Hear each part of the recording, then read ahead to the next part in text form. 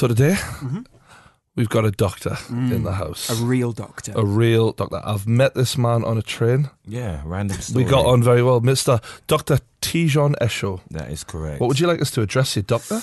And most people call me TJ, to be honest. TJ. So, That works. TJ's cool. Yeah. Like from Recess. From where? You know the cartoon Recess? No. TJ, like the cool This kid. just took a weird turn that just went through me. I don't know. I thought you might say TJ Hooker or TJ Hughes or, you know. There was a TJ back on one of those shows back in the day. But I don't know if TJ Hooker? Yeah. Was TJ Hooker? Yeah. Like the cool police officer Yes. thing? Yeah, exactly. Yeah. Wow. I liked him. Yeah. Very strong. Yeah.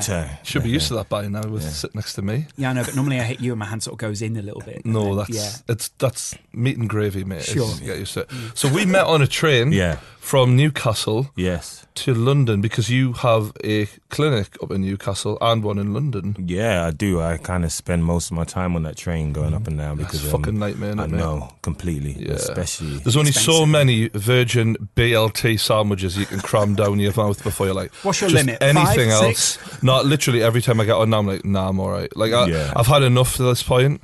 Excuse me, Mr. Geordie, would you like your normal sandwich? No, thank you. No. Yeah. Well, you can tell the difference between the people who travel regularly on the train and the people who have it as a novelty. Yeah. People have a novelty go, oh You know, I don't know. I'll have a, sausage roll. Or You get They call it the gourmet sausage roll. I shit you not. They've got a gourmet sausage roll on the Verge trains, and you can always tell the people who don't travel regularly because it's like you may get a couple of women there who's like maybe 50-year-old. It's 11 o'clock in the morning when I'm on the train.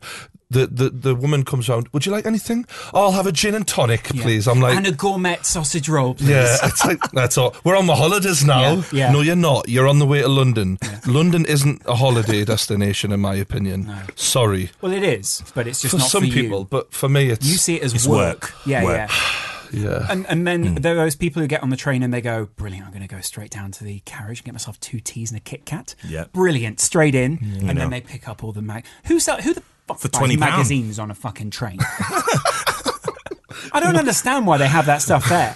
All right, you've got a mobile phone. What are you doing? I think that's why on the inside of trains you can't get signal because they go It's on purpose. This will get them. That's Fucking good. bastards. We should be clear about what kind of clinic you run because it could be an STD clinic. It could be just a normal. Definitely not GP. an STD clinic. Sure. Definitely not just a general practice clinic. My clinic is what we call a cosmetic clinic. Okay. Or plastic surgery clinic. I have 2.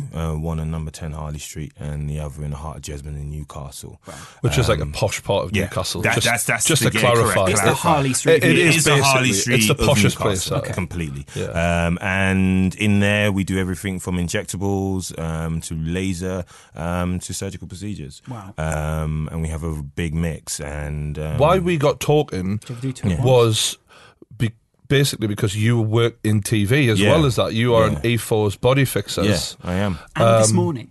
And you've done a few. I've done a few. Yeah, I've been With Phil and Holly, or it wasn't. It Eamon was and with his Gok wife? Wang and another Gok Wang. lady. Gok Gok Wang, Wang. yeah. Okay, I Wang. thought it was Wang. Yeah. You know, I met him. I'm sure he told me. It Yeah, was Wang. yeah. Mate, did you sort of Correctly, go? Did you sort of have you met him? No, well, fuck yourself Yeah, then. yeah. I'm saying one. I think I may have met him. I can't remember. Anyway, it doesn't matter. Anyway, he was hosting it. Yeah. I it think was he like was a sitting in. cosmetic- Yeah, okay, so it was a segment. I think actually that one was on selfie surgery.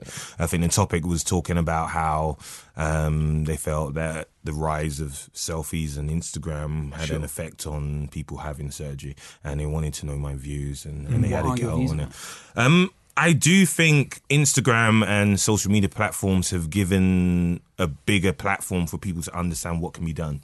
Yeah. You know, back in the day, you would have to look on the TV, and there wasn't many ads about that because it was something people didn't really speak about. If any. No, Yeah, zero, you really. didn't.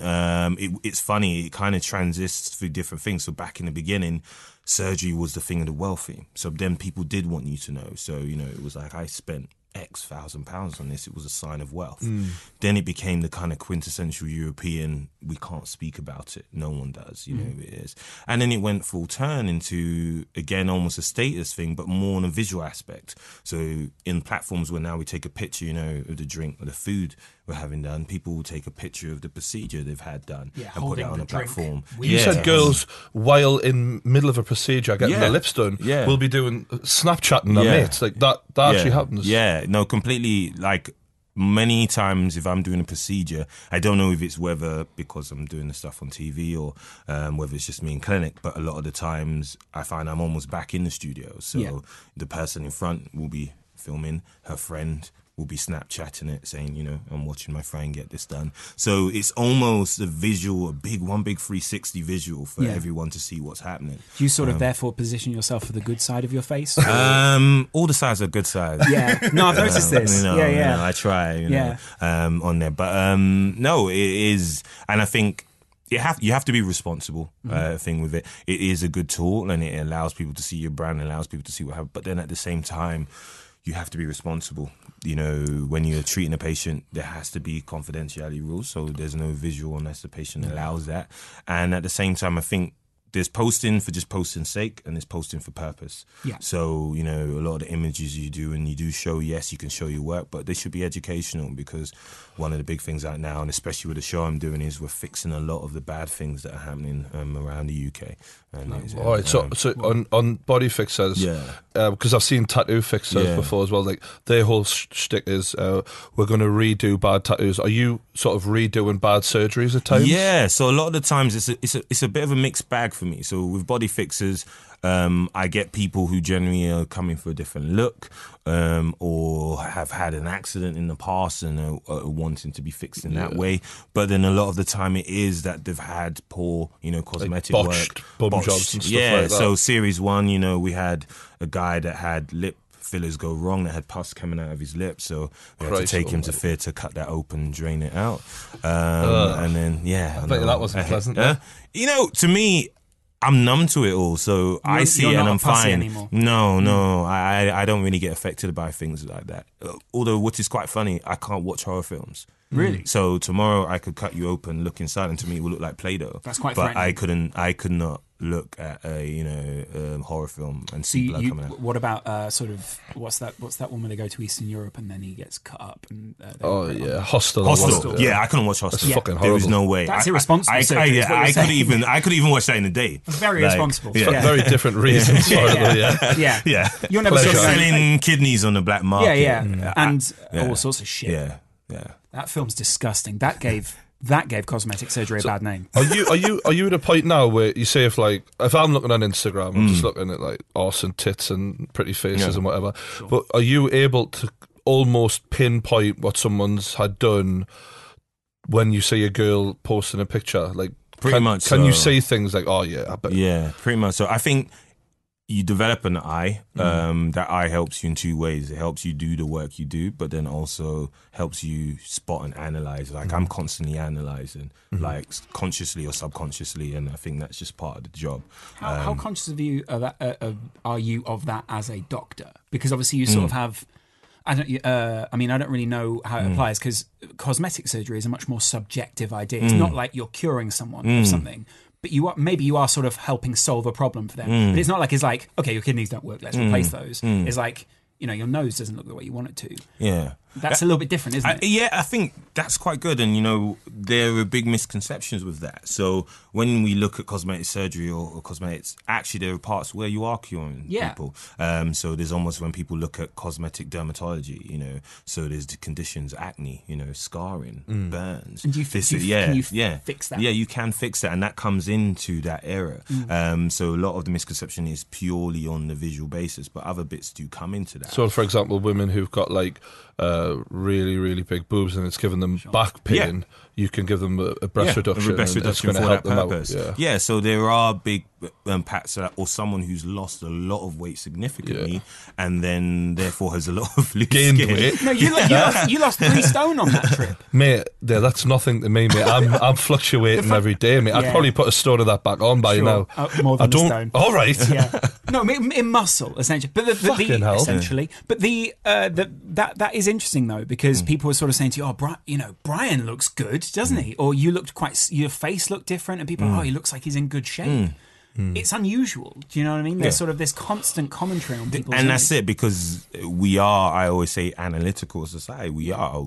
That's why these social platforms are growing massively, because that's what we constantly do. You've caught on to that massively. So, like, once, obviously, I met you, I then followed you on Twitter, and I noticed, I was like, this is a brand. This isn't like a doctor's surgery. It's because you've built it into a lot more than that. So you had this cool video of like an experience of getting a treatment done by you. I think it was someone getting their lips done, but like you going through the surgery, the music's playing, and like I'm watching it like it was a bit of Weekend Starboy was the background tune. It was cool as fuck. Like I'm watching it thinking, I can see why this would make someone want to have this done. It seems like something like not like surgery, but more like you go for like, I don't know, a sunbed, and like women go for sunbeds, then they go and get a nice dress, and then they go out. Like it's a whole idea. Yeah, it's a lifestyle. I think now, even when you have brands or you have treatments, people aren't just purchasing the treatment, they're purchasing the lifestyle for that. You know, when you buy into a brand or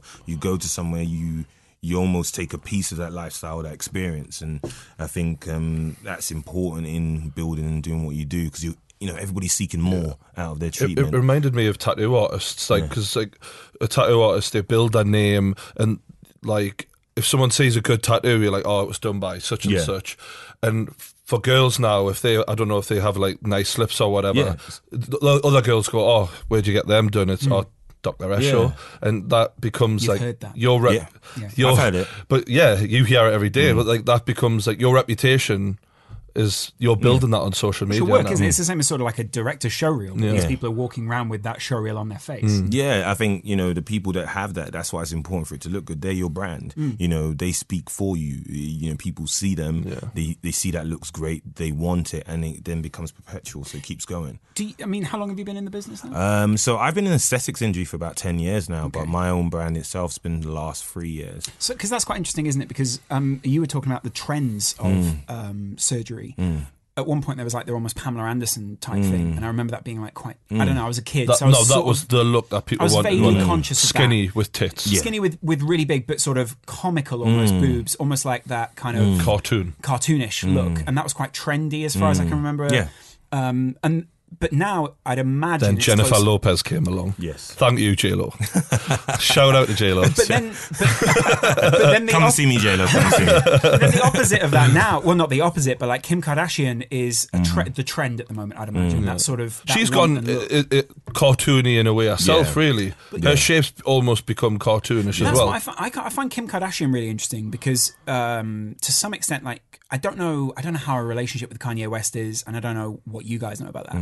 But I remember Kanye said one thing they really bonded over was both of them had been through surgeries on their faces to fix different things. So Kanye obviously had it after the accident. Yeah, the jaw. Yeah. And he said that those guys bonded over the idea that they could slightly change their image or sort of, you know, change his look depending on all those. Well, he's all about changing, that guy, and he's gone through quite a transition, personality-wise and mentally and everything, hasn't he? Yeah. From day one. But that's pretty fascinating, isn't it? I mean, like, is Kim Kardashian the person that a lot of people reference now? Yeah. You know, I was just sitting down before I came here with a lady called Alex Box, who's quite big in the beauty industry, and we were just discussing how beauty has changed. You know, we're saying now this kind of from before where everything was a bit less is more. You know, slim, slender. Now everything has become, you know, I think we saw in the Telegraph now, the average lady size that people said was desirable was 11 stone. It was a bigger lady, a more fuller, more curvy. That's lady. quite heavy. Yeah, depending on height. Yeah, depending on height. I mean, but it was a more curvy, you know, attractive lady. And then visually, you know, Alex was saying, you know, a lot of people now, it's the heavier brows, the HD brows, and almost that Kim K look. What was that like? Do you mean a heavier eyebrow or no, in terms of density and colour. So so there's a particular shape for the HD brow, where it's cut and trimmed and tinted in a particular way. So it's a much darker, thicker looking brow. Got them naturally. So I was genuinely the natural HD brow. I was telling my girlfriend the other day. I was in a coffee shop and these two goths walked in. Now I have nothing against goths. I didn't know they still existed, to be honest. No, they do. I haven't heard that word for about 10 years. Yeah, I know. Well, they're extinct. Yeah, since Offspring died out.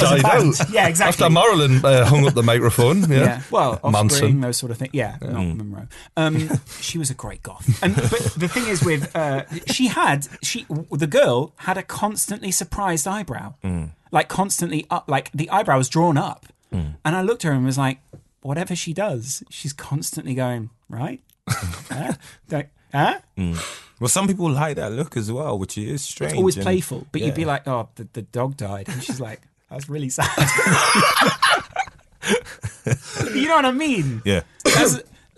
Some people do things that a regular person, like I'm just an average bloke, you know, and sometimes you see, for example, women who have, is it Botox in their head? Yeah. And the almost, especially the women who are getting a little bit older in the entertainment industry, they don't want to look like they've got wrinkles. So sometimes they can go to a degree where no expression is even possible. Yeah. Brilliant. I think Andy Murray's mum had it done, but to be fair, she wasn't that much of an expressionist beforehand, so I don't think anyone's picked up on it. Yeah. But you know what I'm saying? I think she's got natural Botox in that sense. Sorry if you did that. I wasn't. It wasn't me. It wasn't me. But you know what I mean? Like, some women can go too far. Are you always wary of that happening because you don't want people to have a bad experience? I mean, that's the thing is they're walking around with your face. That's not, it. Not your face, but like your face. Your work. Yeah, it would your be work. fascinating if you fitted It your was my face. face. It would be quite frightening. Many females walking around looking like me. 18-year-old white girl coming in being like, I want this. Well, women have, you said that on the train to me, that women have come to you with a Snapchat filter or an Instagram filter and said, with their face on, going, I want to look like that all the time. And you're like, that's a filter. I don't. But then what would the Snapchat filter then do to their face after that? After the dog face is on It'll it. be double filter. Yeah, double filter. And then they come back and they go, I want this. And then you're like, there's only so far we can take But people have some silly requests for you, don't they, basically? Yeah, they come in, I think sometimes, you know, going back to what you said about people saying, I want this, a lot of people point at my lips and say, I want my lips to be like yours. How did you get those? I was Nigerian. Yeah. That kind of just happened. If you could go back and get my dad to impregnate your mother, maybe. Well, no. My dad loves my mum. He would never do that. For medical purposes, Officially. We're going to stud my dad. Yeah. Oh my God, this is so weird. You watch next week on ITV this morning, it's going to be, is it okay to stud your parents? But seriously, I think what people need to realize is, yes, they may see an attribute on someone and say, that looks good. But if you were to take that and put it on you, it wouldn't. And I think then the conversation becomes on what actually would look good on you. So, okay, you're saying you like my lips. That means you like a fuller lip. Let's see what the ratios and the dynamics in your face and what we can achieve realistic for you. You know, what's unrealistic is the Snapchat filter. Yeah. You know, that's not a real beauty. And, you know, a lot of people now on it, they're trying to create this look that I say it's the look for the gram. So they just want to look good on Instagram, but not in real life. You know, you would see them in real life and they don't look okay, but then you see them on an Instagram page and it's a different girl. Yeah. And that's worrying. So it really should be kind of focusing on, yes, if there's a particular area you want to treat, less is more. Not trying to change you, but probably getting the best from you. And that's what I try and do. What is the most common thing you get asked to do? Lips. Yeah. Yeah, like constantly. Yeah. How many a day is normal for you? 20. 20. How long does it take? For me, about 20 minutes. Okay. Yeah. Is it a painful thing? You're essentially having a needle put into your lips? Yeah, but I tend to treat my patients with a dental block. So that's like, you know, when you have a filling or tooth removal at the dentist and you know you can't feel sweet. I seen on your Twitter account you did like a before and after, so like half the lips weren't done yet and half were. Yeah.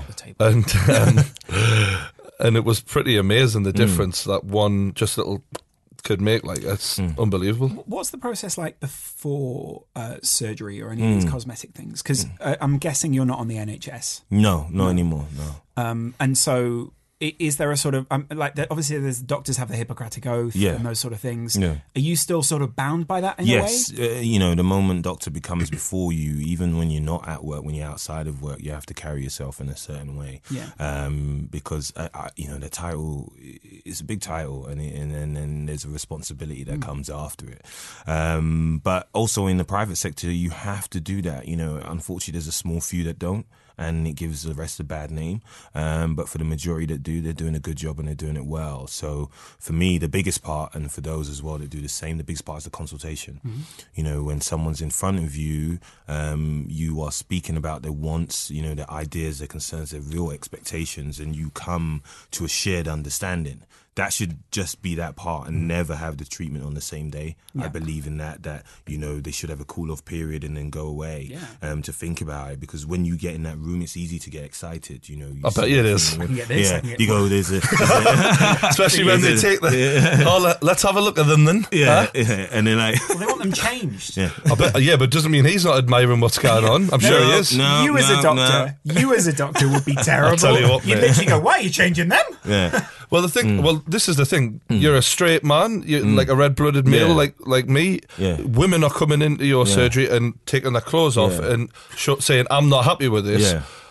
Do you ever say to them, oh, "No, they're fine. Leave them the way they are," or "That's fine"? Or have you ever had to do that with a woman before? No, I do that, but it's a different mode. It's really weird, like you guys said, because I've got my guy mates, and they say, "Oh, if I had your job, that's amazing." You're seeing girls all the day. They're beautiful women. They come in and just show you that. But it's weird when you're there.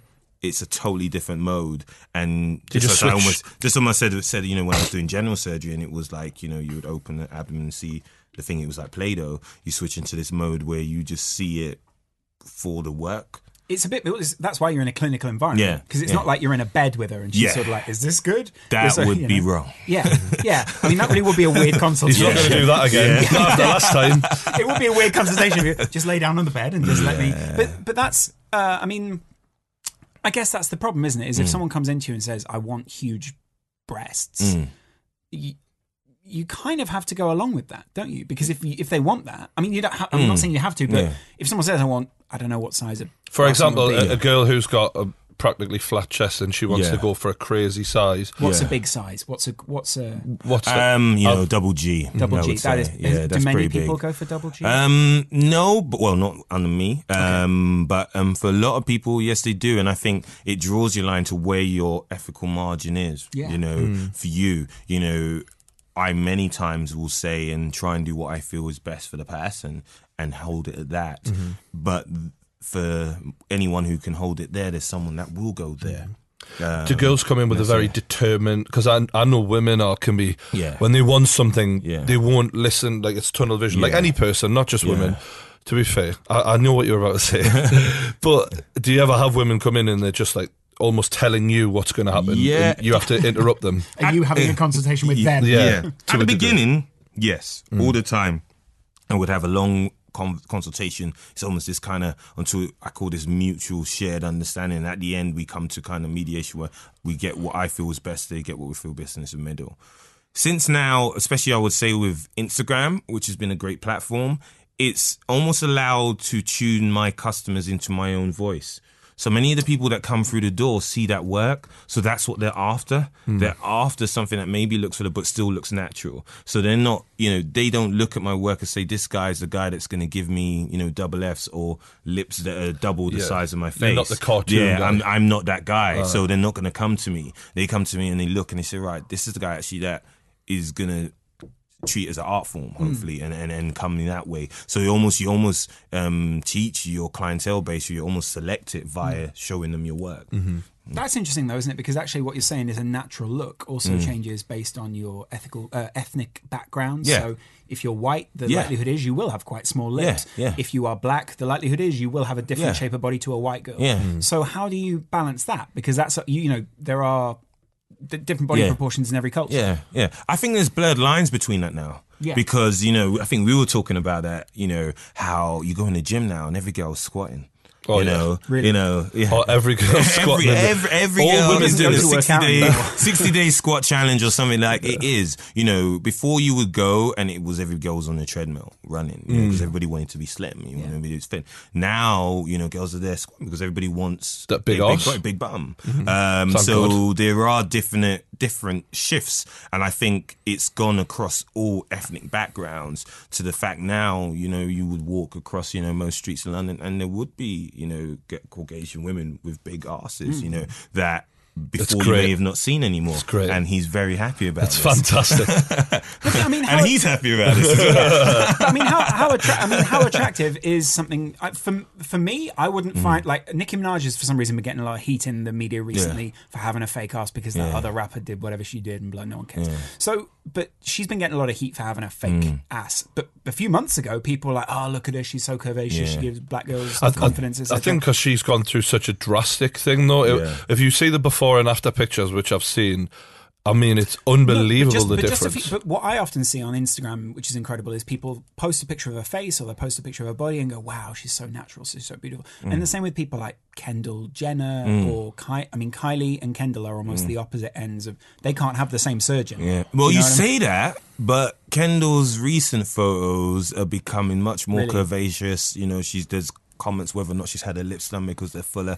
And if you look at the difference in the face, I mean, that's the problem, isn't it? With sort of like going from 18 to whatever. Yeah, you're going to change faces and they become keep changing. A lot more feminine. Yeah, they keep changing. How do you?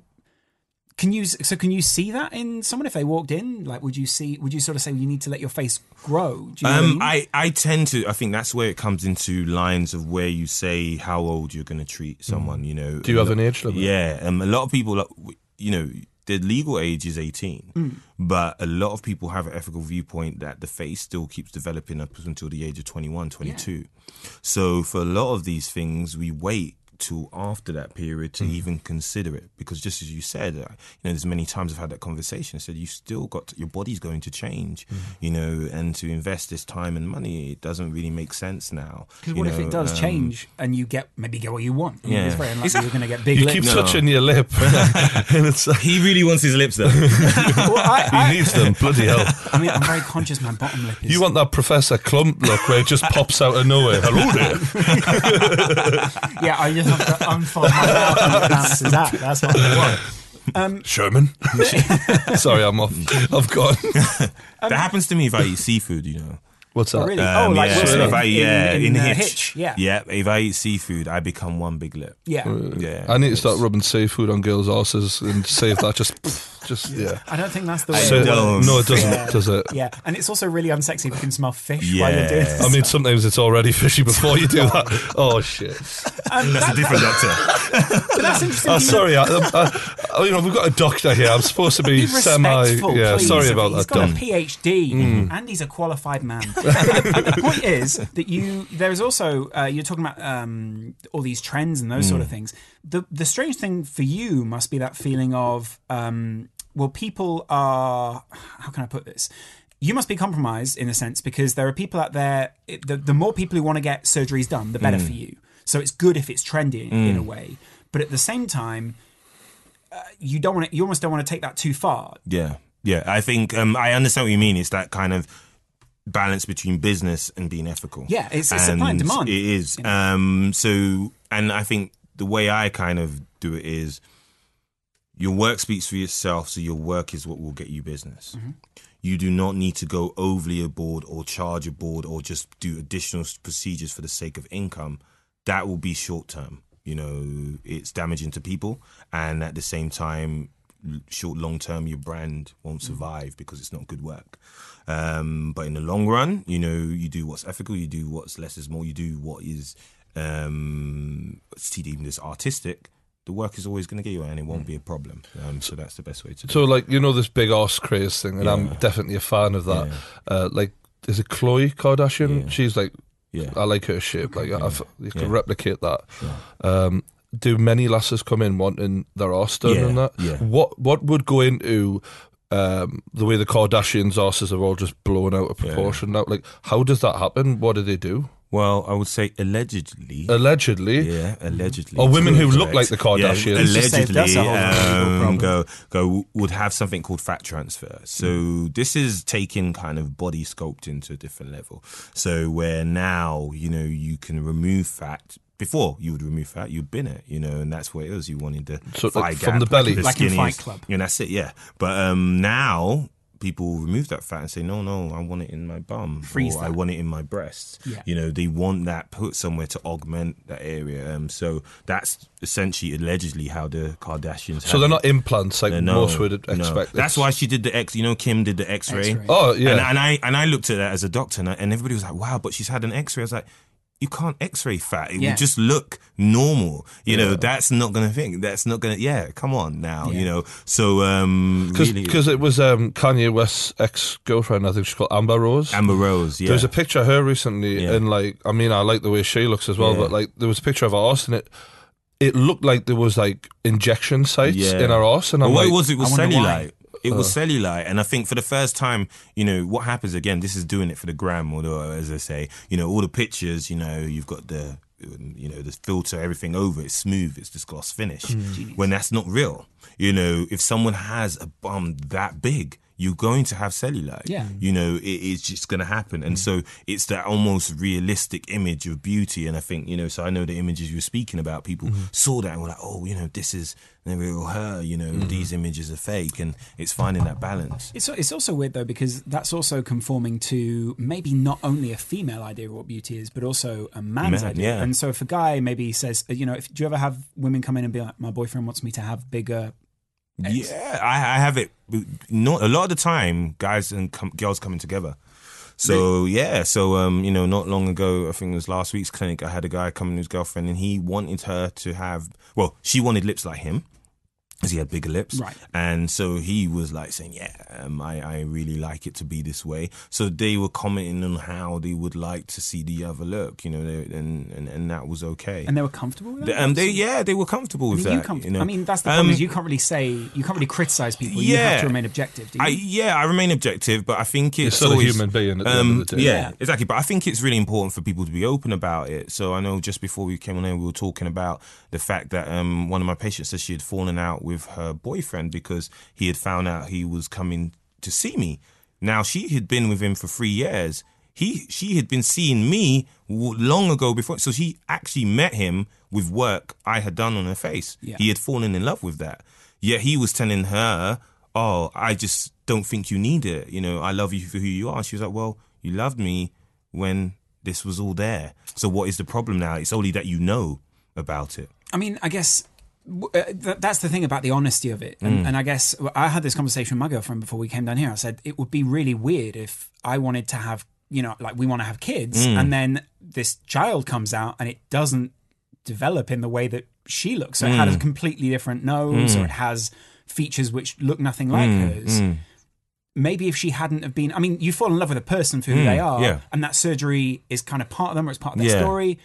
But if it came out with something that doesn't look like, you know, the mother of my child, then there's a bit of a disconnect. Yeah, I think that's correct. And that's probably where it comes to where you're having surgery to be extreme, to change you as a person, not really highlight or improve or, you know, just look at tiny tweaks, you know, this less is more. That's where it should be. So I think in that aspect, the child is always going to look the same. But if you're going to go the extreme route, what you said, that's very different. And I can imagine that, that would be quite disturbing. But I mean, Kim Kardashian's kid is not going to look the way that Kim Kardashian looks now. Yeah. Or even, I mean, she's going to look the way that Kim Kardashian looked when she was 18. She was a kid. Yeah, so I think, you know, if you go back to their photos as children, one distinctive thing that's changed about most of them is their noses. So culturally, you know, from the background, I think it's Iranian. The nose is very distinctive of that. Yeah. But if you go back culturally and you look actually in Iran and countries like this, rhinoplasty is huge. You know, families have it. It's almost as a coming of age treatment. You know, you become 18, you have a rhinoplasty. So almost families go via that change. Do you see look at pictures of the kids is what you're saying? Yeah. Look at pictures of the kids. That's what most they're going to get. Do you see like people from certain ethnicities opt for surgeries like similarly? Yeah. Like depending on where they're from or whatever. Yeah, I think, you know, ethnic background or environment has a massive influence on, you know, what treatments you get, not just what you wear. So now, you know, particularly, you know, UK, I would say everyone now wants a fuller lip. You know, you go then across to France and everybody wants a smaller lip, you know. There's just different changes depending on where you are. And, you know, it's remarkable how it just keeps, you know, one thing that actually surprised me about you when you said what you did, I didn't picture you as a doctor. Yeah. And when you told me about your upbringing and where you'd come from, I thought it was really interesting, like to say, because you're pretty working class background. Yeah, Like you're dressed in a dapper suit now, looking pretty good, but Dapper. not that word. But yeah, like where you from? Tottenham? Yeah, North London, Edmonton. Do not say that dirty word in front of me. Wait, who do you support? Arsenal, the best team in the world. Sure. Yeah. So your surgery is very current. Your football views are about 10, 15 years ago. You're from a Nigerian parents. Yeah, Nigerian parents. You know, they came over here in their early 20s.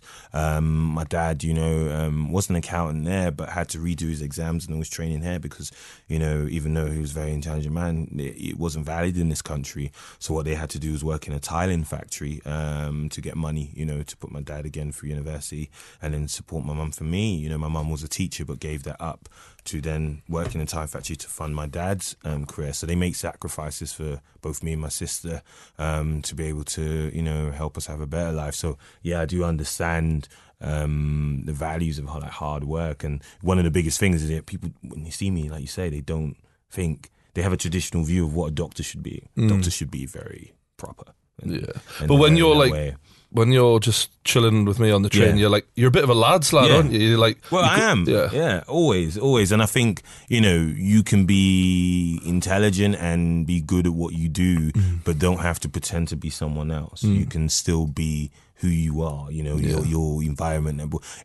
I still now, yes, the job has been good to me, but you will still catch me in a chicken with the boys, chilling, having food, while at the same time... Chicken connoisseur. Yeah, exactly, chicken connoisseur, big up. And then, or you might see me now because of the different circles of being in, being Hackensack, having a nice meal. I can go to those different environments, but I will always still be true to myself. You said that you were a bit of a naughty kid and that, weren't you? Like you said that your dad especially had to keep an eye on you. Yeah, like Nigeria. If anyone that's Nigerian is listening to this will understand, it's serious. We had KSI on who he says he's got parents who were very physical. Yeah. That is one word to put in there. That's physical. Yeah. It's a school of torture. Hard knocks and torture. Yeah. What I found was, it was funny that I think they're very, they've got ingenuity. They will find different ways to punish you that hurt in different ways. See, he's nodding, he knows. Yeah. So, I remember once, one of the biggest things that I used to hate was one my dad used to do is he would go, I'll get a bad school report. Not because I wasn't good at school. I was good, but the problem was I was creative and I was just bored. So I would then start causing we trouble. had a lot of that on the show. And so then I would get, he's got so much potential, but he's just disturbing the class. So I'll get home. He'll never be a surgeon. Yeah, exactly. I got that as well. And then, then my dad would be like, right, go to the garden and pick a stick. And I'd be like, oh, God. I'll get a little... Yeah, exactly. There you go. Pick a stick. Yeah. And the thing was, you got caught in between... a game! Yeah, exactly. Pick a stick that I'm going to get beaten with. And the worst thing is you never win, because if you pick the small stick, then he will go out and pick the biggest stick. Oh. You picked a big stick. You knew you picked your own punishment. You picked that for yourself. Poison. Yeah, so He wouldn't go and picking the small stick. No. What a fucking hypocrite. That is. I hate parents like that. They'll do one baby, not the other. Never. And then, some days then you'll get the balancing one. So have you heard, did KSI tell you about the balancing? No. So, right. Yeah, he knows. There you go. So where you would be asked to stand against a wall and you would go on one leg with your hands up in the air and you had to stay like that. Now, you would think that's easy. No, not for me. Especially not now. Yeah, not for you now. No, definitely. First 10 minutes, you're in there. Once you're into that hour, you are in pain. Yeah. And if you break it and you drop it, then you got a little knock. You'd be very good at yoga. Did you grow up with Nigerian parents or in Guantanamo Bay? Sometimes I questioned it. Yeah. I didn't know. Yeah. Sometimes I did worry. Sometimes make you just squat down, put a bag on your head. Who sent you? Waterboarding. Who sent you? Was it your auntie? Who sent you? George Bush reincarnate. You said, I think you ran away at one point, yeah? There is, yeah. I can't blame you, to be honest. I did. Did you get punished for that?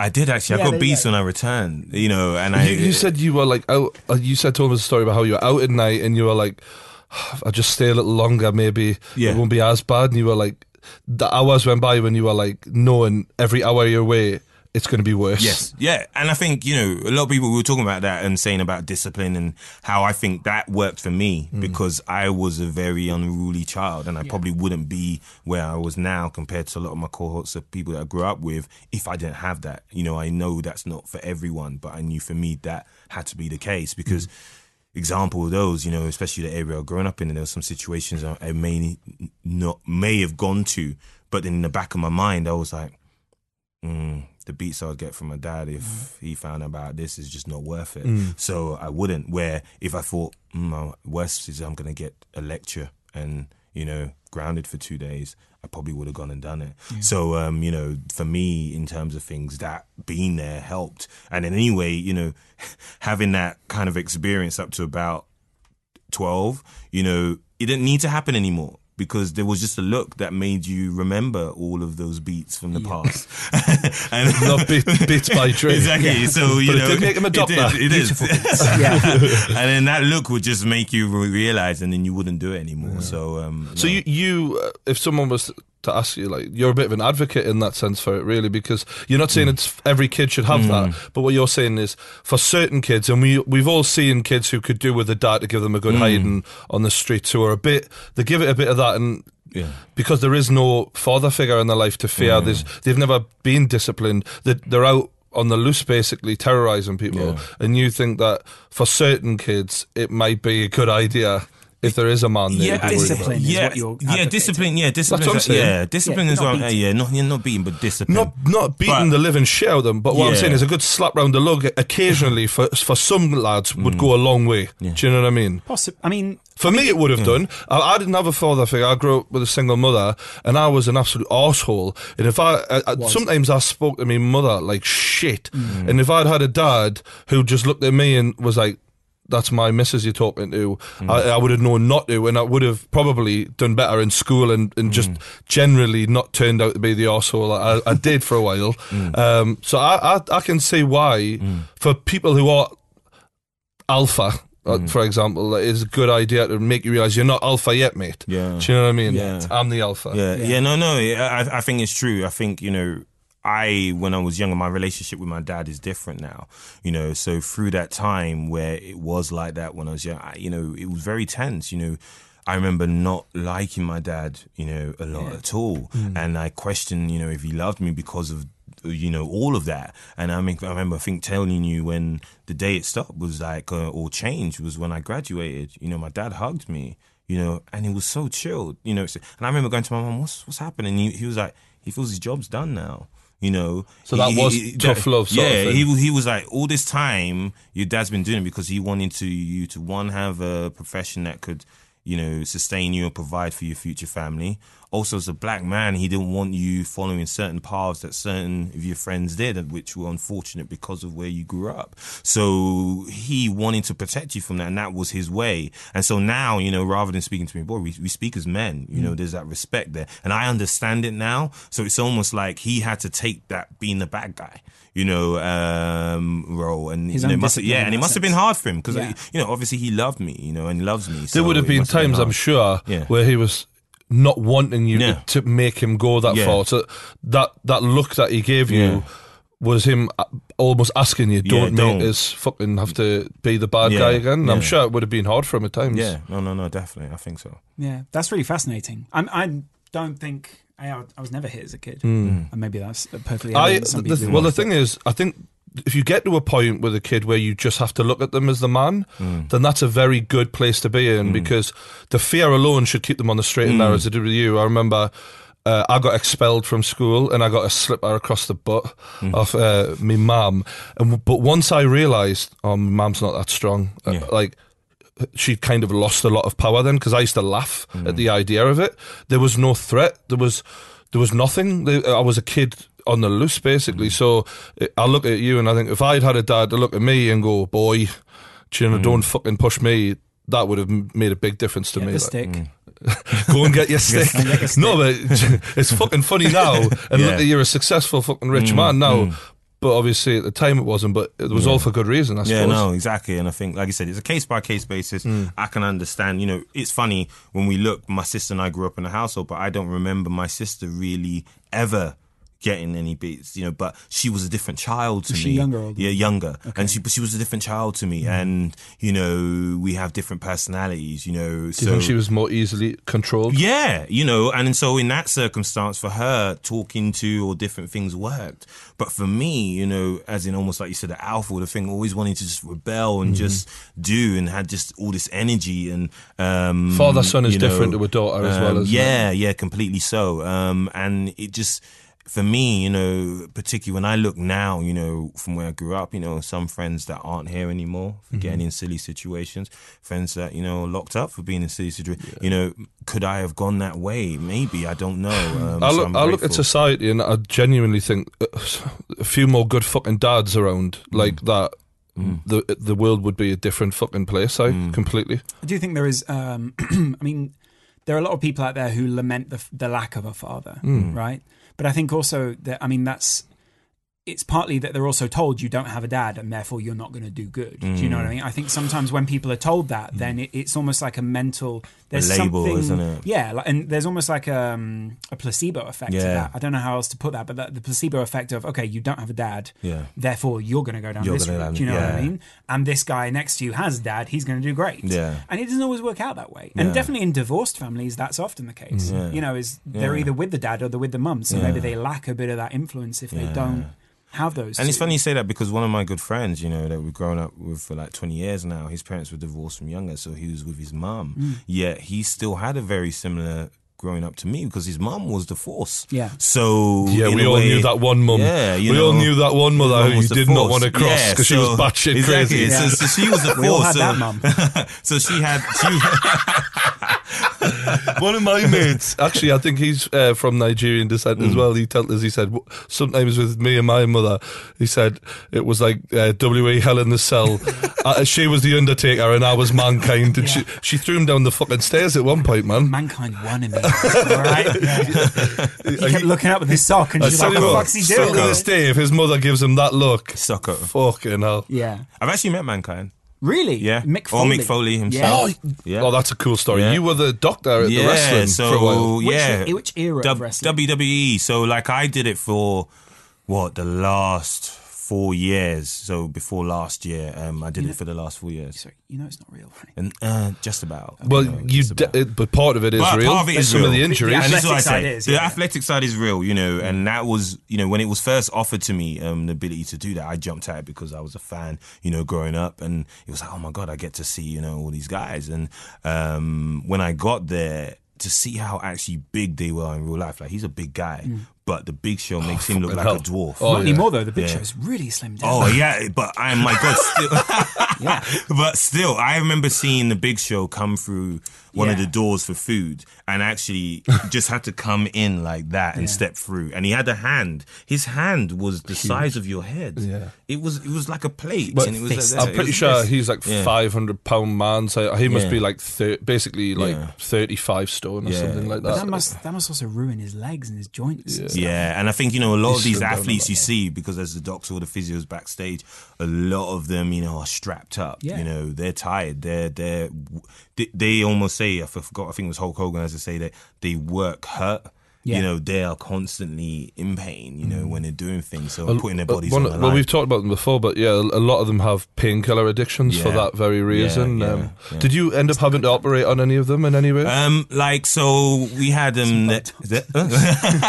Botox, anything. The women? Well, the divas, the divas, they're great. They're great people. Official words. Yeah, the divas. The women? No, the divas. No, I mean, there's some good-looking women amongst them. They're very good-looking. The divas, I'm not gonna lie. But going back to that, there was once when it was in Newcastle that the Apex Predator, Randy Orton, he had landed wrong, particular different stunt, and split open his forehead, so it was bleeding quite profusely in the ring. So I got signalled and rarely you get signalled to the ring. I've probably in the 5 years once or twice been signalled to go. Wow. It is such a finely tuned machine. So you spent a lot of time around these people. So and I had to run and do it, and it's quite nerve wracking because you have to stitch in the front of how many people. It's, a lot. And also at the same time, they've invested a lot into these people. Mm-hmm. So, you have to get right, It's also weird though, because the crowd must sort of be like, is this part of the show? Yeah. Or is this... Yeah, I think, when you're part of that machine, you realize what can happen in live and what goes out to the people. Mm-hmm. So a lot of that will be cut out. That'll be cut out, and then we'll be back, and then it'll be back to the fight. You won't even miss it. Mm-hmm. But in reality, there's the pause, there's this, it breaks free. Can he fight? Yeah, okay. If he can't, no, the match has to cancel. But you won't see that. You just see the show's been cancelled. Mm-hmm. So it's good to see that side. That's crazy. Mm-hmm. And you must also, you must see a lot of personal sides with wrestlers. One thing I do see is how much they eat. Yeah. Wow. Like, I couldn't understand, because I could understand them eating a lot, but I couldn't understand them eating that much just 5-10 minutes before getting into the ring. I would think, you'd be sick. A couple of these guys are eating steaks, whole chickens, always eating banoffee pie. Like, I'm a big fan of banoffee. Banoffee pie is the staple dessert of the WWE wrestlers. If they don't have it, it kicks off. So bananas are good, and Offie is also great. Is good. Yeah. So they have that, and then they'll jump in the ring 5 minutes after and jump. Be jumping. There's a lot of on each other. Yeah. Sort of, There's a lot of. I don't know if you know much about, like. I mean, obviously you were involved in it, but like, there's a lot of wrestlers who've died, like unbelievable amounts, and through their addictions, and they live a really unhealthy lifestyle with the traveling and that. Did you ever? Were you around any of that when that happened? Luckily, no. I think, a big part of that probably is in the States, where it is, these guys on the road though a lot of the time, but then spend majority of their time in the States. But like you say, they're constantly putting their bodies on the line. So for some, they become dependent, on medications to make them still be able to perform and take away pain. That can lead to addiction. And there's others where they feel they may be underperforming and may need a helping hand, so in the form of steroids, anabols, but then they have their long-term effects, such as the cardiac problems. That's why many, you may find die, of heart attacks or cardiomyopathies, because their hearts are so enlarged because of that. So it is pretty. If the Big Show's still alive, we're all pretty safe though. Yeah. But I just think the Big Show just was born that way. No, mate, he's a different kettle of fish. He's got a massive heart. Yeah, literally. So actually, they're not the only famous people you've dealt with, because I look on your Twitter and you regularly have famous people, celebrities, TV people. Tweeting saying they're coming to your surgery for having stuff done. They're ashamed of it anymore. Everyone's proud of it. Like you say, a Geordie show. Them lot, you're very in with them. What are they like to work with? They're pretty cool. I worked with a lot of them. How would I say this? At the earlier stages at the treatment. Okay. Right. So what you're saying is we someone understand. gone down routes. Yeah. I'm not. Yeah. No, not disparaging. No, not disparaging. I haven't fucked that up. Yeah. I said it. It's all right. Yeah. He's not said anything. Yeah. So. But they're great as people. What I think. I have a lot of time for a lot of them. I think especially Vicky. Vicky from Geordie. I have a lot of time because I think I turn around and I see, for a lot of these guys, they wouldn't be doing maybe much from the prior careers. I mean, they'd be in like Cough and Warehouse if it wasn't for MTV. If you look at if you look at Vicky Patterson now, she's got how many best-selling books? She's got her own nutrition range. She's a millionaire in her own right. She's a brand. She's able to buy her own house outright.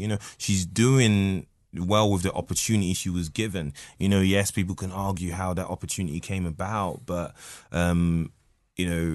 long term, is that going to affect it? Probably not. So no. Could have really opened doors for some other Geordies, but we'll leave that there. But you know what? I think they put. I think it is a high. I'm not a. I'm an adopted Geordie in a way. You live up there, don't you? Yeah, live up there. Which I'm not. But I think for many people, a lot of people weren't aware of Newcastle except for Geordie Shore. Yeah. And that either had its ups or downs. Some people felt that was bad because it painted them in a bad light. I'm doing my bit to repair it, but apparently I'm just making it worse. Yeah. Just put this back up. Oh God, the water's coming in. But then there was a show, I think it was Inside Out, showing how much that actually had done for the local economy. So people that wouldn't have brought their businesses or came across because of Geordie Shore. So it's a double-edged sword. Why did you move to Newcastle? So that was my rotation. So I rotated there at that time. So I was in Newcastle away, and actually as well at the same time I was dating a Geordie girl. What was that like? Enjoy it was that? good. You know what? Geordie girls are loyal. Like they are cool. They are like Geordie guys Geordie guys aren't. They're These hoes ain't loyal. But no, Geordie girls are loyal. And I think, you know, working in both cities, I see the difference in dynamics between my two clinics. You know, I look at my London clinic and it's very, you know, metropolitan, you know, very new money. I look in my Newcastle clinic and they're very wealthy people still, but there is a more openness. You know, I have people there, you know, you need openness, and they'll be talking about directly to them about what treatments they have, their family. And then some, you know, end up being friends from just meeting in that clinic. Just from sitting in the clinic, chatting to each other. Yeah, and we'll time their appointments at the same time. That's the main difference, I think, between Newcastle and London, is if you're sitting in a waiting room in a doctor's surgery, in general, whether it be any kind of surgery, people will much more likely in Newcastle to talk to strangers rather than London. Like, I think the whole commuting in London has made people just have to switch off from talking to each other, because like you said, otherwise you'd be talking to everyone all day and you'd never get a minute to yourself because they spend that much time around other people in London. But in Newcastle, we just talk to strangers. It's a bit more of a town, isn't it? It's, you know, it's really got the label of a city, but it feels a bit more like a big town. Yeah, but you know what? I heard an interesting fact. It said that Newcastle's got the most restaurants per square foot than any city in the UK. It's no wonder I ended up like this. Isn't it really? Most of them are Greg's. But, I don't look at Greg's. I tell you know what? My main problem with London: too many Pretts and not enough Greg's. That's a good but point, what happened to those Greg's cafes? Like, I saw them. I thought Greg's were trying to do this whole posh Greg's thing, and it was in Northumberland Street, wasn't it? I've never heard of a Greg's cafe. It was. You could sit down, and there were tables. Oh, I have been to a Greg's cafe. And there was tables, and then it was this little kind of maybe upsell dish. Maybe they were trying to do like a half between Greg's and Starbucks in a Greg Bucks. Gourmet Starbucks. Sausage roll, all those stuff. But then it kind one of them disappeared. gourmet sausage rolls, please. Fucking hell. Never do that accent again, you cunt. Did they do fishies on Little dishes? dishes, Did they or not? I mean, I've had, what do you mean, fish and chips? Yeah. Yeah. Wow. It's very good up there, actually. Better up there than it is anywhere else. It's the first time I found out about a steak bake. A steak bake, aye. Steak bake. That was the first. I went that out a from Jamaican London. man that said that to you? I think that was my best impression. Yeah. So it was a Jamaican Geordie. Here's a question for you. Who's, I mean, obviously you might not be allowed to say, but like sort of what kind of bracket we would be talking about in like terms of the most famous people you've worked with? Vince McMahon. I haven't worked with Vince McMahon, but I've worked with royalty. All right. There you go then. Like, Answers the King of the North, or sort of like, real like royalty. Official royalty. Yeah, official. Wow. People deemed by God. Yeah, given royalty. So you're saying these people who were created by God, and yet God fucked that up? Well, you know, in their eyes. I think everything is personal in aesthetics, you know, and beauty is an eye of the beholder. So, you know, everyone can look and see things. Someone can look at someone and think, you know, like the example with that boyfriend and girlfriend, you are perfect the way you are. And yet she didn't see that and had treatments before him. And that's what he But he fell in love with that image of which is unusual. So, you must have looked at previous pictures. Facebook must be a pretty interesting one because obviously Facebook's been around for almost 10 years now. You might be able to see when someone started their surgeries. I do not believe any images I see on social media. And I tell you why. Because of the amount of filters and everything. I will see someone that maybe would have approached us via social media and they'll come into clinic and look a different person. Yeah. I wouldn't even be able to put the two people together. Or I would see someone and they may have commented on my feed or tweeted me. I would have replied and I'm out. And they say, oh, Dr. Escher. And I would look and not know. And they say, oh, you know, I tweeted and you spoke, and I'd be like, I don't quite recognise you. Yeah. Unbelievable. I've got the blue tick. Yeah, that's it. They carry it around and just hold it next to their face. You said you had a Geordie girl, and I remember on the train you mentioned this a little bit, but like, how was your love life being affected by what you do? Because obviously you got a girlfriend there, but every day she knows you're getting approached by women who know you've got a good job, and we all know what women are like with a man with a good job. And not only that, they're getting the kit off in front of you regular. Yeah. I mean, You kind what of is need to weird? go with a certain mentality. For that. Yeah, you do. You know, But how do they handle it as well? My previous governor was. They knocked that over. Every guest. Yeah. I don't know my own strength. Yeah. And then Solid. solid. The funny thing, you can't change that with surgery. All right, you're either strong or you're weak. It is. Yeah? And so my previous girlfriend, who was a Geordie, you know, we're not together anymore, but we're still good friends. It was hard for her, you know. It does take a certain mindset to be able to be confident in yourself, to understand that this is a job. It's nothing more. You know, you have girls speaking to you, you have girls posting to you. Some of these girls in their profile pictures may look a certain way. And most of them have got their kit off as well. Yeah, I noticed that. At different times. So, you know, and, you know, I think what we had, I was telling you a situation where girls would come up while I'm having dinner on dates and be like, oh, you know, this doctor did this, you know, pointing at the breast or this area, and the girl you're dating or thing at that time, you know, would find that very difficult. And I could imagine the opposite, because before I thought, oh, well, know this, but then imagine if your girlfriend, you know, is a physio and she's treating all the Chelsea footballers or stuff. Imagine you know, right, you're gonna feel a certain way sometimes Because she's rubbing them down daily. If John Terry tweets her, going, Thanks again. Fucking footballers. Yeah. If she's teasing you, you fucking bitch. Exactly. You know you've had it. Tweets her going, oh, Fucking cunt. thanks for the rub down, you know, Oh, or shit. that's great. You're not, you're gonna feel a certain way about it. But then I guess you have to have that trust. Yeah. And they have to trust you in Yeah. a very specific way. Yeah. I guess they also, the fact is, if someone knows you, then they know that you can separate your personal from your professional. Or, Yeah. I mean, it must also be really difficult as a human to look at a pair of breasts and be like, I think it's automated. Like I was saying, you become numb to it, so it is very automated. So I do now just subconsciously switch in between those two modes. but can you switch it back on for if you're in a relationship? Yeah, and sort of be like, 100%. they're great. 100%. Yeah. So now, the girl I'm with now, shout out to Laura, love you.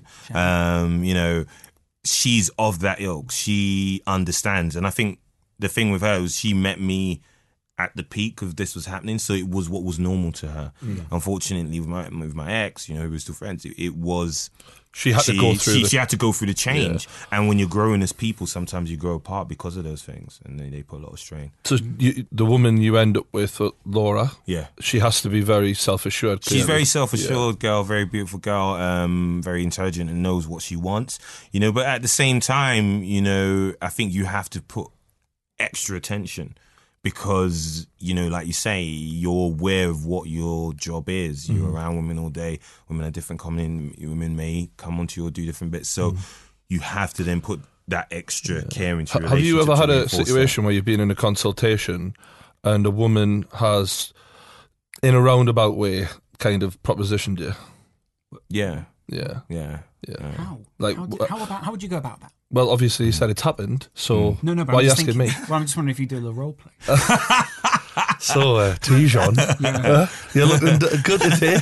Hot like mustard. How about you have a little play on these? I mean, you made them, so Okay, so someone's sort of seen a porno or something and they've sort of gone, I want that. It's No. the easiest way to do it. But yeah, so what actually happened in those circumstances? Is it more common than? It's I don't know. It may differ from different doctors to different doctors. It happens at times, and I'm very strict down the line for it. You know, I always have a chaperone with me. So a niece is a nurse I work with, and Even with the men? No, with the men. Okay. You know, But you keep yourself in the clear for that reason. Yeah, because for then that you've got a reason. third party. You've got a third party, and you have to protect yourself. Particularly now you're on TV, the stakes are high, and unfortunately, people come into your practice sometimes with not good intentions. Because you got a lawsuit on your hands. So quickly if you do anything wrong. Yeah, big time. And so you know, I'm very much down the line and let that know that isn't correct. If that's then fine, respect it. Good. If it's crossed again. In the industry, obviously you're friends with a lot of other doctors. Yeah. Have any of them admitted to you that they've ended up getting it on behind closed doors? Controversial. That's a definite yes. I have to plead the fifth. You can't talk about that because obviously that would also compromise you in a sense. Yeah, yeah, in a sense. I think it would be wrong for people to do that on record. So. Yeah.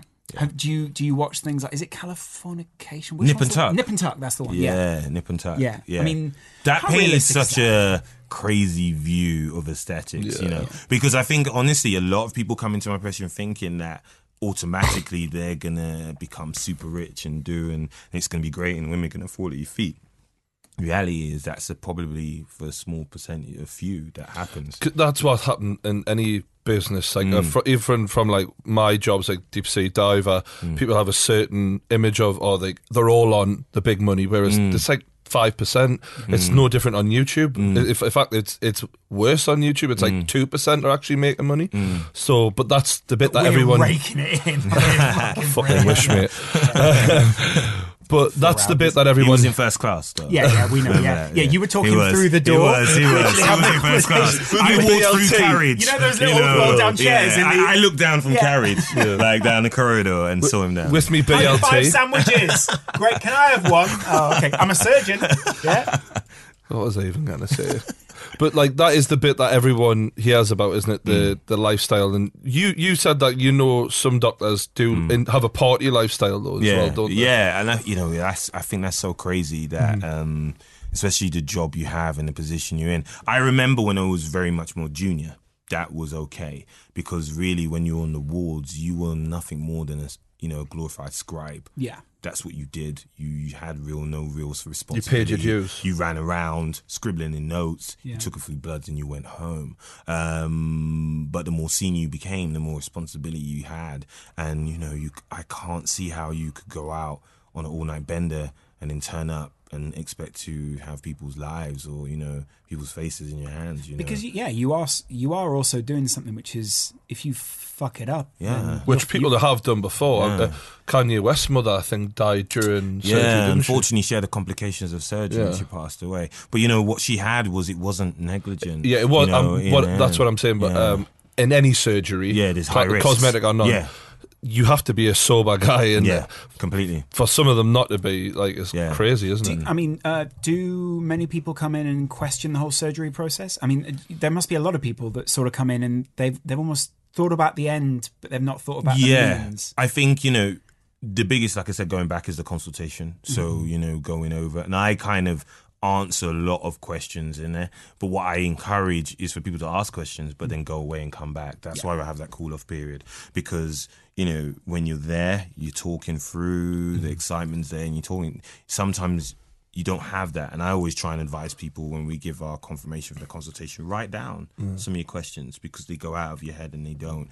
And having that, and also once you've gone away, if you have more, email those across. I've seen you obviously in the back before you came in. Like, you are extremely busy and you're always getting people ask questions. And you told me you can be anywhere, and women who know who you are they'll want a consultation almost right there in the middle of whatever's going on. He knows what he's saying. Get that PayPal in any kind of environment. establishment. Certain establishment. Anywhere I go now is different. So Greg's. If I'm in Greg's, the lady behind the counter wants a consultation. If I'm in rarely a bar with mates, or as I was describing him, we were at a birthday for one of my mates, so we took him to a gentleman's club. Yeah, how you say, and that's fine. That's okay. I'm never Oh, ashamed. mate, we've talked many strip club tales have been in.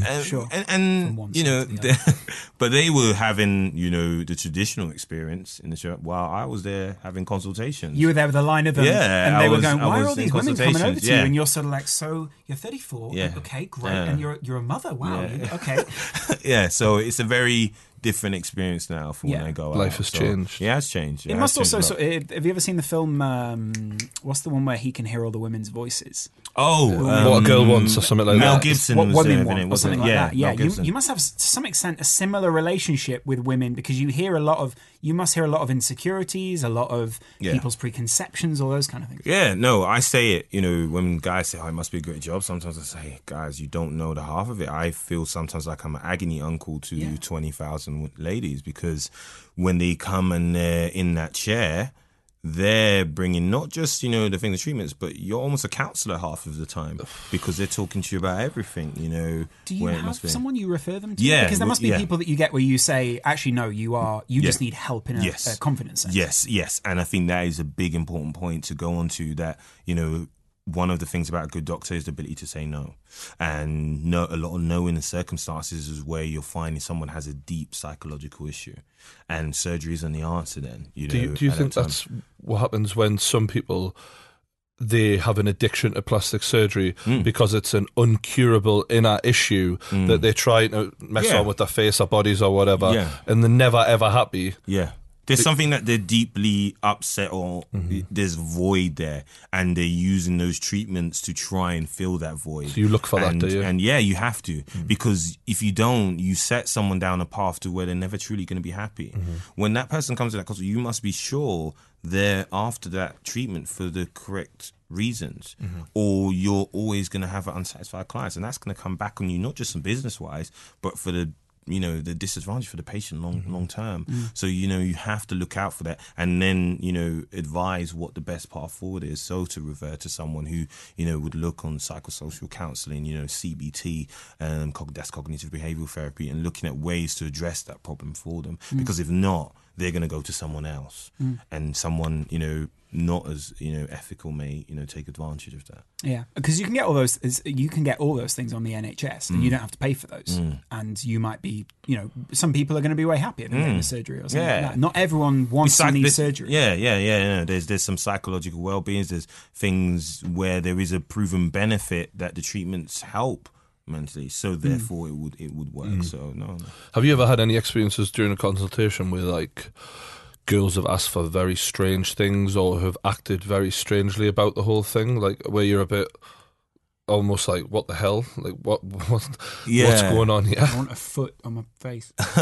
I think I've had it where there was a particular girl, I won't say, but this is a female, and she wanted her jaw to more look like, Bruce Forsyth. Wow. Yeah. Did she bring that in as a reference? She actually did bring that into reference. Nice to see you. Yeah. To see you, nice. To see you, not again. Yeah. It was really strange. Did she have a bad underbite or something? She just wanted to really overcompensate? No, she just really wanted to overcompensate to the point I thought this was a prank. I thought I was being punked. I was waiting for someone. Or being checked by someone, because I was like, Bruce Forsyth, really? Well, she actually named him. She named him. How many times?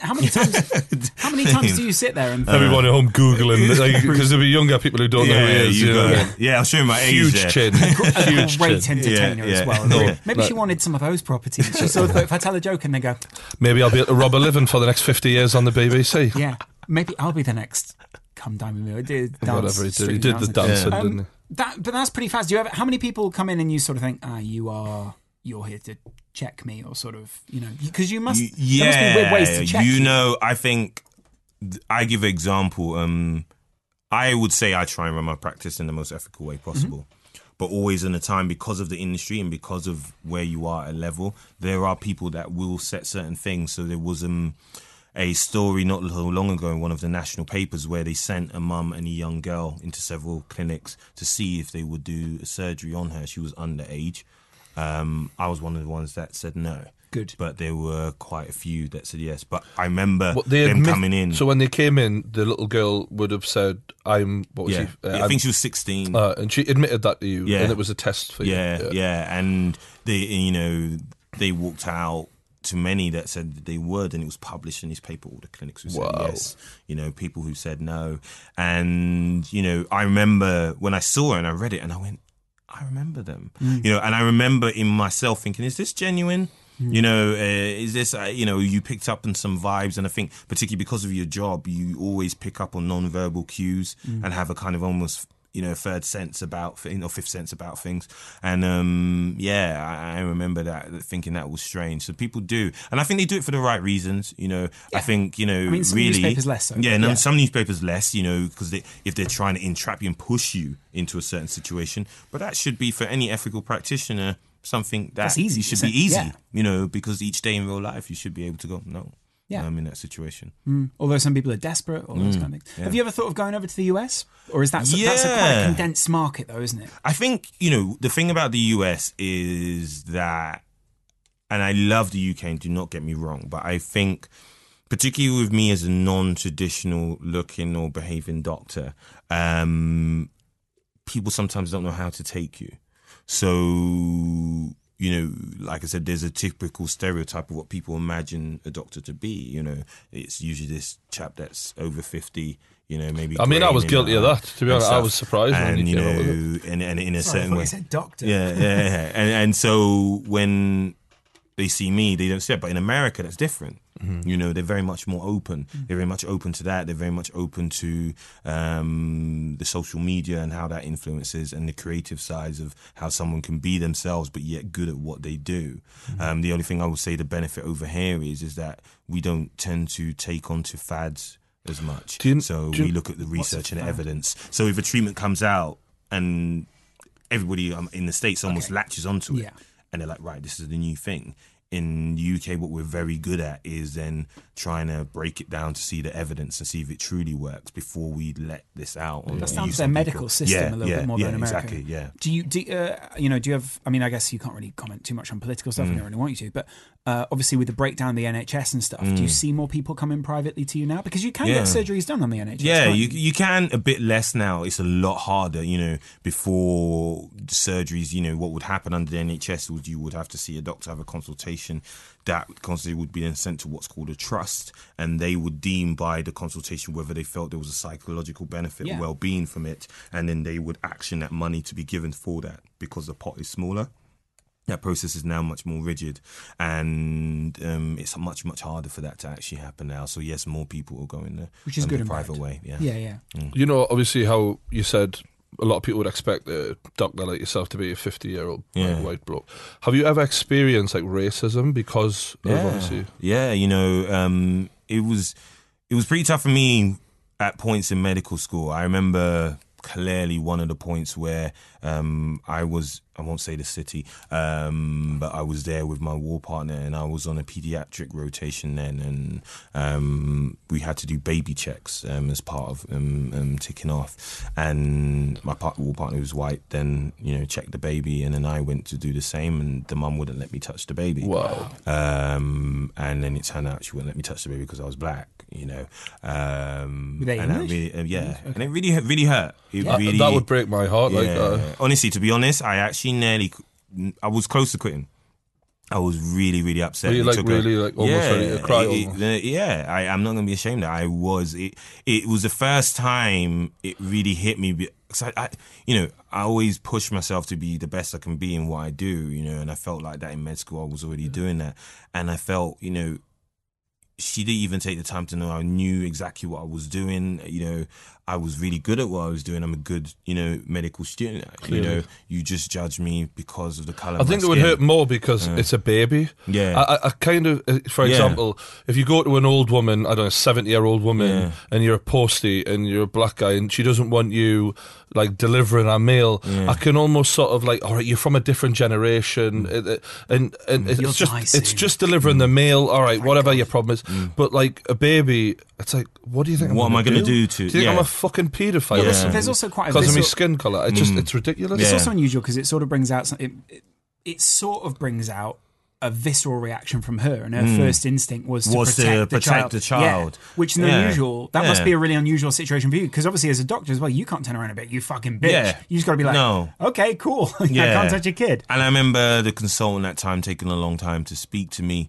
I remember getting home and telling my mum about it, and how did people react? Yeah, you know what? It's usually very supportive.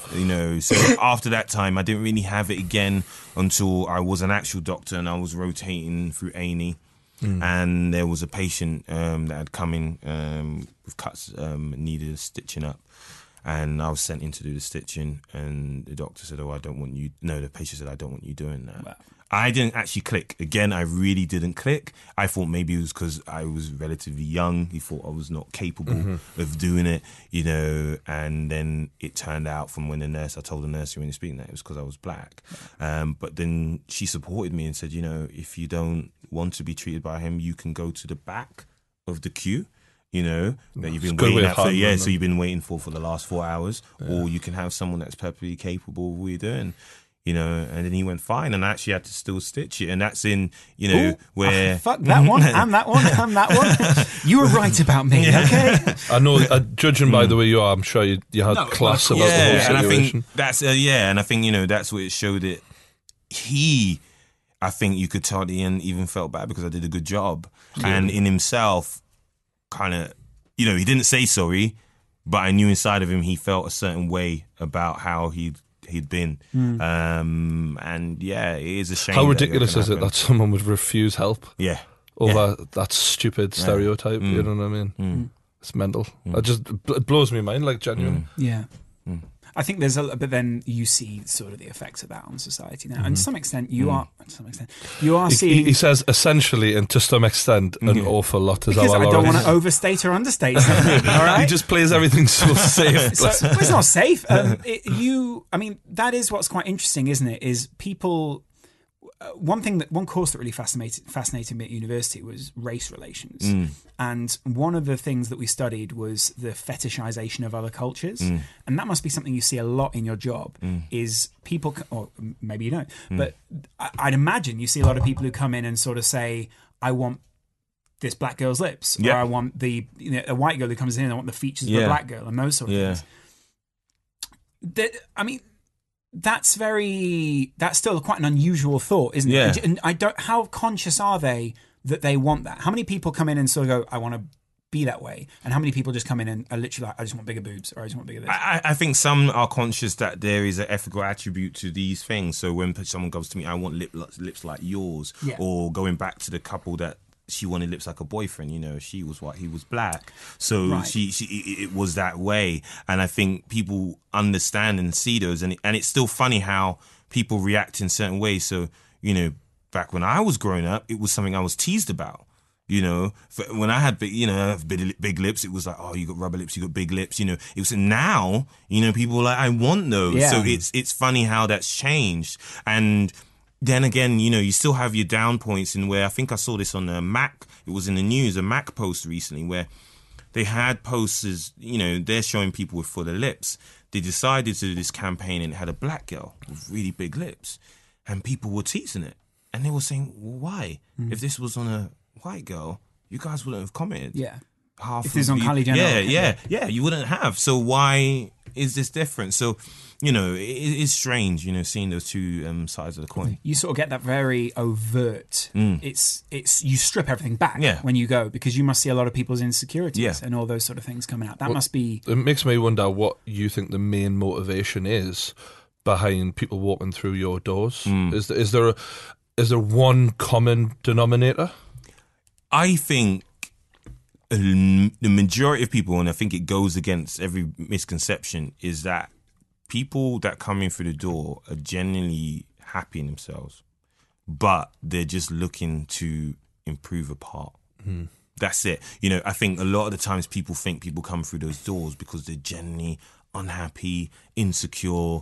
Not when actually no. A lot of these people that get through, they're good-looking people, they're in their own right, they're confident in their own right, but it may be just something that's visual to them. Like for me, I'm confident in myself, but after this, I'm going to get my teeth done. They look pretty good from here, like you say. They're gleaming. But I've got a diastema in the middle of it, and it's just a gap, and it's something I just wanted closed. That's so vain. That's what people turn around and go, it's so vain, it's so vain. But it's also so desirable for some people. Some people are like, oh my God. Yeah, some people want the gap, so... but what I always say, it's a personal thing. It's that person's preference, so that should be respected. Because one of the big bits people go back to goes, oh, it's not natural. You weren't born that way. How many of us are the way we were born? We would be all walking around hairy, butt naked, in the streets. We're not. You groom your beard, you cut your hair, you have tattoos, some people dye their hair, some people whiten their teeth, you pierce your ears, the way people you have been modifying themselves since the dawn of time. From dawn of time. Tattooing and things is as old as it gets. It is about identity, though, for some people. Yes. And you must have to force some people to look at their own identity under a microscope maybe they haven't considered before. Yeah. And that must be... For some people, I'd imagine that's quite a traumatic situation. Yeah, to make you very vulnerable. Yeah. And you're seeing the most vulnerable side of people. And does that do you, I mean, by the end of most people's working days, they must be exhausted. But to be able to just cut yourself off from that must be quite tricky. Oh, it is. Because you carry, like I say, for that aspect and these parts, you carry that home with you, or try not to, because, you need that work-life balance. And I'm better at it now than I was before. But, particularly now with social media as well, the problem, the benefit and the good thing is that people now feel more, they can relate to you because you're there, you're on a platform. I can tweet him, he's going to reply, or, I can like this, he can speak. But they still then carry those same things, so that vulnerability. And, I saw you do this. Like, I give you an example. There was a girl I treated on Body Fixers Series 1, had really bad acne. And after that, I had so many people inboxing my personal thing saying, I saw what you did for her. I've really had this. I've been trying. Can you help me? I have the same things with Dapper Love. People said, how can you help me become a nicer person? Leave him alone. I actually saw him. Leave him alone. You've given him enough. Leave him alone. He still hasn't shared my video on Facebook. Anyway. Is he not? No. We'll wait. Can you do a job on him? I'll try. But what I was thinking actually is that, because you are like, to me, a bloke's bloke, but obviously spending so much time with women. Yeah. If you look at yourself before you started this job and then look at yourself now, do you feel like you know so much more about the way women think compared with the way you did? Mate, I know so much about handbags and shoes now that I never knew. And you know what? It comes as a bonus. Yeah. Because when you're a guy, and these are things we don't know about. Yeah, you're damn right. With your girlfriend, you're a hero. Yeah. I'll give you an example. Christmas, you know exactly where to go. Christmas, I got her the Chanel boy bag, because I know for many girls, that's the ideal bag. I'm saying that you got blank faces here. They're like, what bag? I've got no clue what he's on about. I had this advice. If I hadn't gone to Selfridges and there was a very camp man behind the counter who was like, these only mature in price. And I was like, brilliant. As an investment. Yeah, exactly. Luckily, he fancied you. Ideal. It's not. It's a common thing. It was a mutual thing. Yeah, it's a very common thing. Yeah, but it does work, and it works as a benefit. And I think, it helps, that's one of the benefits, helps you outside life because you understand women more. And I think that's the biggest mystery to all guys is, what a woman's thinking or what she feels. I had that with when I first started out, I was cutting people's videos who did makeup tutorials. And I think makeup makeup sort of ties into where you are. It does. And you I imagine what is difficult for some women is after an operation, getting their makeup right for their new face or those sort of things. But what was fascinating was watching women contour and those sort of things. And I think what's interesting as a man, I said this to my girlfriend, I was like, wow, contouring, I learned all about that. Jokingly, you guys are, you're hiding whatever. And she was like, no, this beard right here, that's your contouring as a guy. Yeah. And the same for you, that hides an very inverse jaw for you. You know, I've got a very square. I like the way you said very. You didn't even say like he gets away with it because if I did it to him, it would be seen as bullying. But because I'm the bigger dude, he can mouth off to me, and I've just got to sit and fucking take it, haven't I? Take it, bitch. So I mean, but that's then there's the makeup side of things as well. Yeah. And do you ever look at a girl and just go, you could just do that with makeup? Yeah. No, I do. Like I said, the meeting I had before was a lady with Alex Box, who's a very well-known makeup artist, and we were both. I try not to try and see myself as a doctor, I see myself as a creative. So we were both exploring how beauty has changed and how makeup in a way can achieve a lot that surgery can in different ways, so contouring and different things. And there's many times that people, magazines might ask me for a quote and say, oh, this person has had a rhinoplasty. And I said, well, you could think that, but actually with different contouring, you could slim the nose. So it could be a mixture of two. So what we can do now without the knife is becoming bigger. It is achievable. Is there something within the industry, because every industry you're operating as part of a business and there's massive amounts of money invested in this. Do you talk to other people about where the industry is going, what the future of beauty is, those sorts of things? Is that something that you're conscious of as a group of doctors? Yeah. Well, that's what, again, we were having in the same talk and where we see it going. And, one of the big things we kind of agreed on was that we see this almost uniform image of beauty appearing. It's like a kind of mesh of all the different cultures. There's almost this... I can't really see it, but it's happening, this kind of phase now where people getting similar. Heart shape. Somebody sort of- showed me a picture of Yeah. Justin Bieber and Miley Cyrus, and like they did like a blend, and it was almost like they looked like the exact same person, and like it's almost like people want to look like this people certain emerging way. in there. You know, I think now because as a culture, because as an environment, we go from A to B. We're more aware now. Attributes have been taken from different parts, and it's almost this. Yeah, it's almost this pan, cultural look that's bringing out. So the fuller lip, the more raised and full of cheekbone, the squarer jaw, the bigger brow. That's becoming this almost uniform look, which will be a shame because I think people should Differences still good, have isn't their it? differences. But is that also something that, I mean, you must, I don't know how many other doctors you talk to. You seem quite busy with your own business. But when you go, like I was in Turin the other day, and the men and the women do look different. Like in Italy, the men and the women do look different.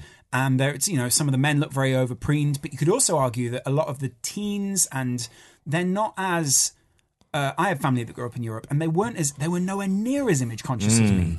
They didn't even think about it. Like they would literally just be like, I'll wear this to school. And I was like, what the hell were you wearing that to school for? Like they never thought of that. Is that quite an English thing? And because we're quite close culturally to America, those sort of things? I think I'm asking you a question. Yeah, It's not really your responsibility. I personally, yeah. I think it's a social platform thing. Right.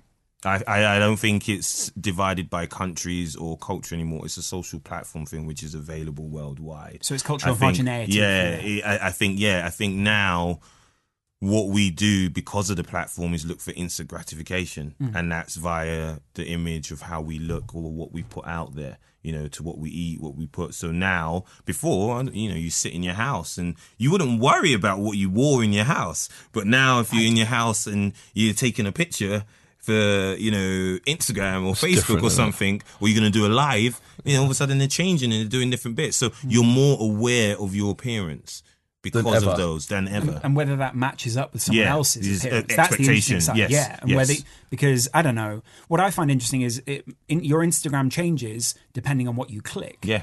So if you click, you click, like say someone's going to get married, the likelihood is they'll have more wedding pictures or Coming more through sort the of feed. marriage things coming through the feed. Yeah. And so if someone had gone on nose jobs or hashtag no, I don't know what you call it, rhinoplasty, whatever, that would maybe then fill their feed with more of that stuff, and therefore more imagery comes into their feed, and they're going to see more good results, but maybe more bad results. Yeah. And it's difficult to see what the long-term complications of that are and effect of that is, and we don't know as part of this generation. But you're almost on the front line of that. I think what probably be more attainable now is we've got now the visual aspect of social media and different things. I think the VR aspect will be the next stage. So looking up someone, so actually being able to physically see yourself truly with those changes before it's happened. Oh, so really. Almost like a Snapchat filter. Yeah, but seeing it because like a preview. Yeah, like a preview, because now a lot of rhinoplasty, so nose job surgeons use that. They use 3D technology to show you exactly what your nose would look like. Wow. Not just on your face, but just in itself. That would be well. I think that would. The same for I would teeth. imagine that makes people want to spend more money as well, because if for example someone put me under the microscope and was like, right, we'll do this, and I like the look of it, as much as like you'd not expect me to be the type of dude to go through with something like that, if you're looking at yourself and you think, bloody hell, I do look good, don't I? All right, where do I sign? Next, do you know what I'm saying? I'm not saying I would, it would be but a double-edged sword as well, because I think for some people they'll see it and go, oh, I don't want that. Or maybe put them off it, and but also that's where the surgeon, I guess, could come, because it's a bit like when you start The Sims. I don't know if either of you have played The Sims. Well, no, but you can design your own face, and you sort of go, well, I'll change, I'll make the nose a little bit thinner. I bet you make yourself a lot more handsome than you actually I don't are. myself on The Sims. What kind of? You just said you design yourself, so I'm just like you design your He character. confirmed on air he designed himself. All the time. What we did used to do is we used to play Big Brother on The Sims. What we would do is we'd fill the house with as many people as we could, and then take the doors out, like on Big Brother.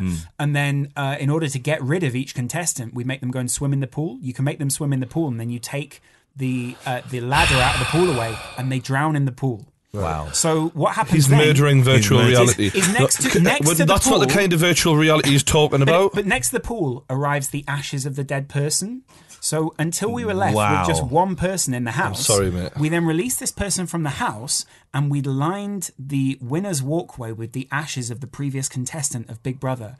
And when they came out, it was a very emotional situation. They broke down all of the dead. I think there's a breakdown, all right, but I never saw this coming. I did not see how did Nor did I, but it's a genius idea, isn't it? Moving Do on. it at home. It's great fun. There's something I genuinely, really want to fucking know. What would you do I to really him? want to know this, right? What the fuck are men having done these days? Ooh, men are having a lot done. Aye, I think so. Like, Men are having a lot done. You know, What can I get done? anything. no, really. what is like? What are men? What is the hidden secrets that? Because to me, the most I've gone for is a fucking haircut and brush my teeth and that. You know what I mean? I trim my beard. That's my effort levels. But I tell you what, I bet you, and I don't know, but I bet you in your barber section or where you go and get your hair trimmed, now they've got beard oils. Yeah, they are. They've got, Yeah. you know, different hairstyles. Well, for example, one thing I have noticed that one of my pals got done. So I was like, one of my mates had the Alan Shearer haircut going on, like receding and that, and it was still like a line down the middle. I seen him 2 months later, full head of hair. Yeah. I'm like, what's going on there? Like, It's just VR. it was. So, but like, he was one of my mates who I grew up with. Yeah. Like, I never thought any of my mates would like end up having that sort of shit done. And I'm just looking at him like, I couldn't. But I'm sure like there's common things. So what common things are getting done right now? For lads? Hair is the biggest, one of the biggest things, and I think, you know, for guys now, the modern man is changing.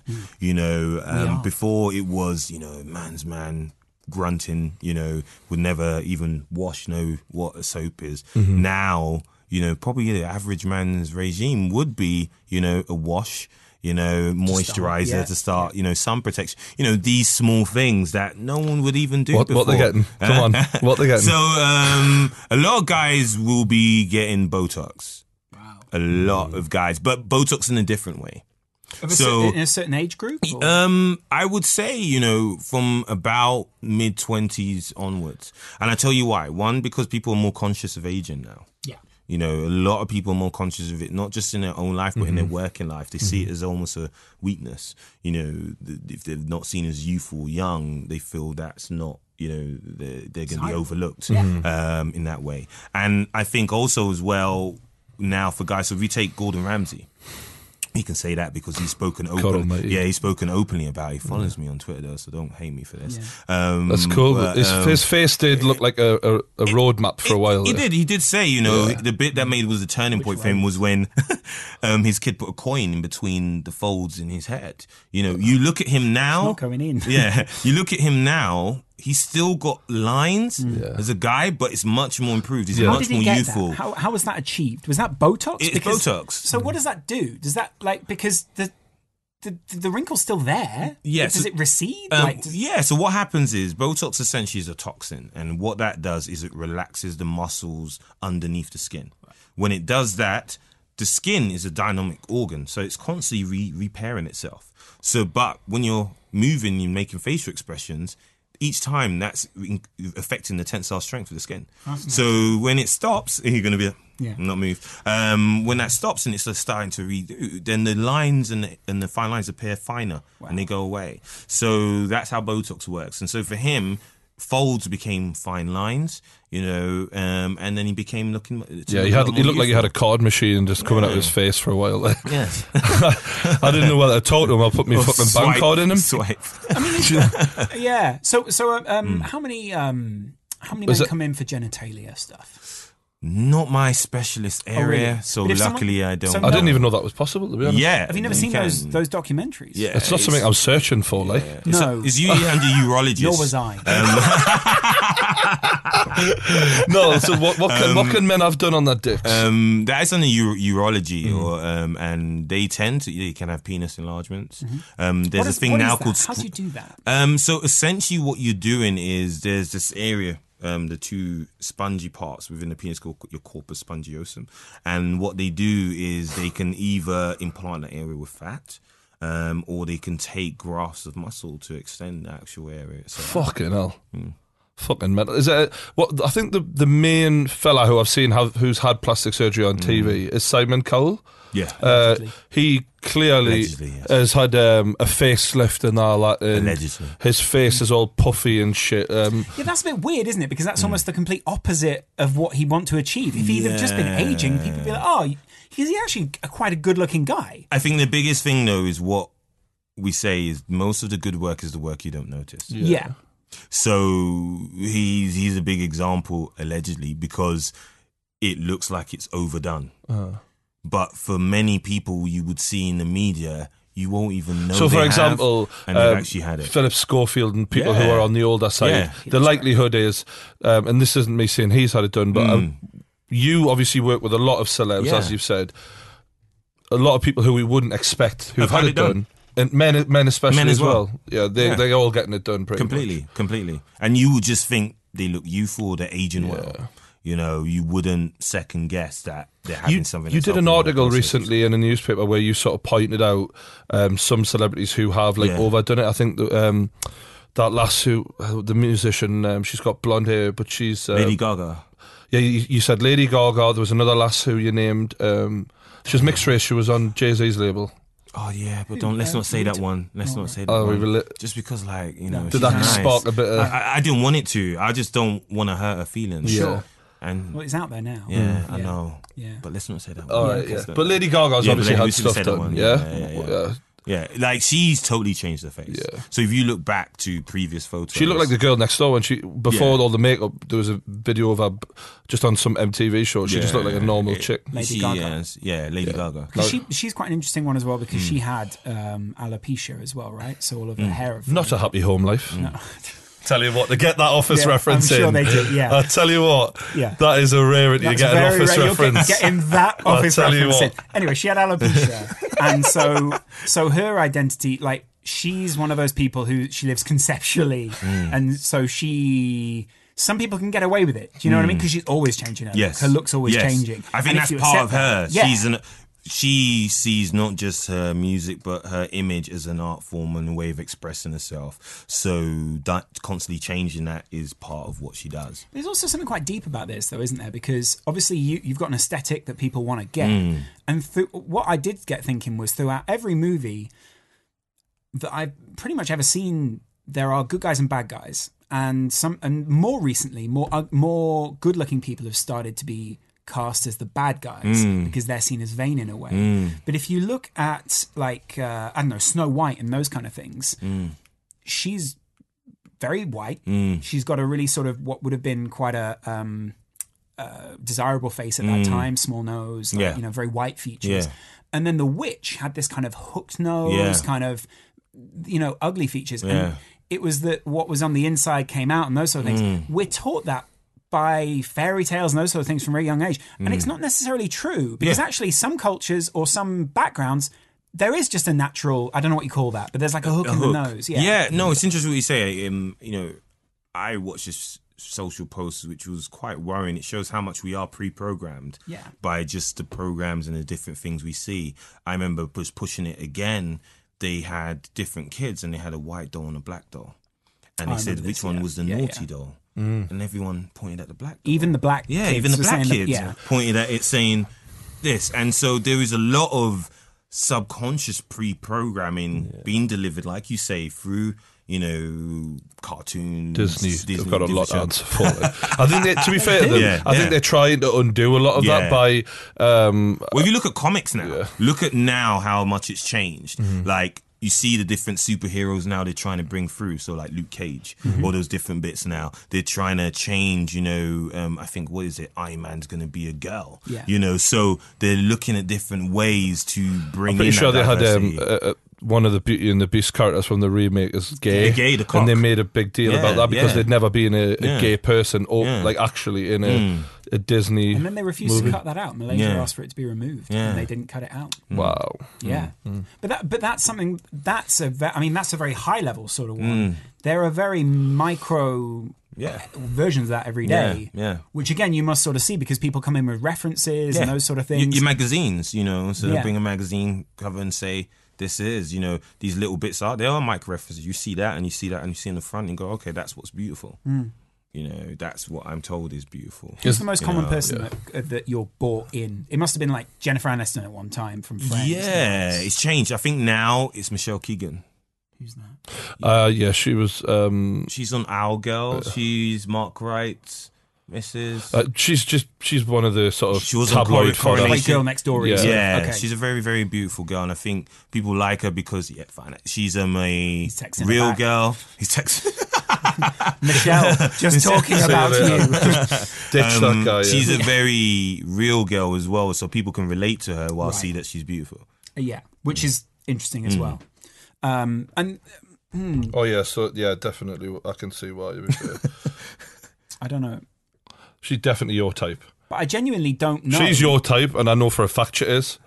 no. What You know mean, why she's your type. Well, no, what you mean is Did he date Michelle my Keegan? girlfriend has His brunette girlfriend hair. isn't a It million has- miles away from that Really? kind of my look. girlfriend's way more beautiful from that, but like the Oh, point brownie points. is, no, there's no brownie points here. I also, I mean, that is quite interesting as well, though. There must be this sort of very low level idea that you're a designer in a sense, because I know, but look at those as well. Fantastic, aren't they?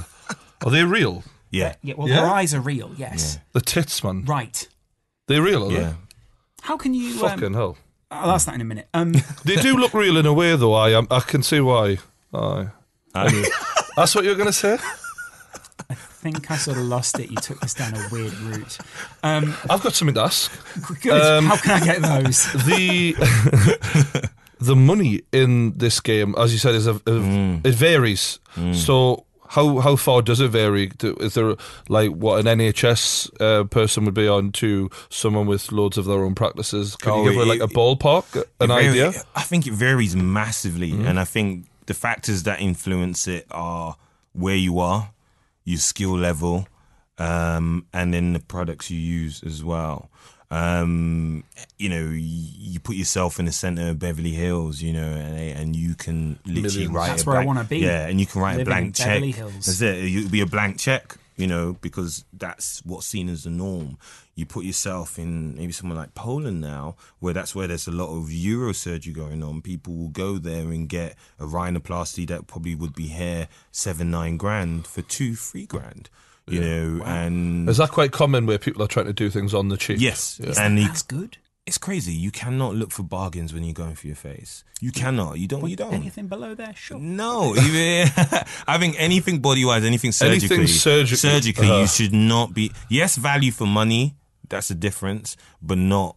You know, you bargain. You know, if you're going for a car, by all means, get a used car. But Yeah. your face, you want to look brand new. Do you have any people who come in and say I can't breathe properly? Can you change my nose to make it easier to breathe, or is that another type of? So I'm that's rhinoplasties and in a different specific You're good part. at that, aren't you? I'm good. No, you? I seen one of his pictures of a before and after.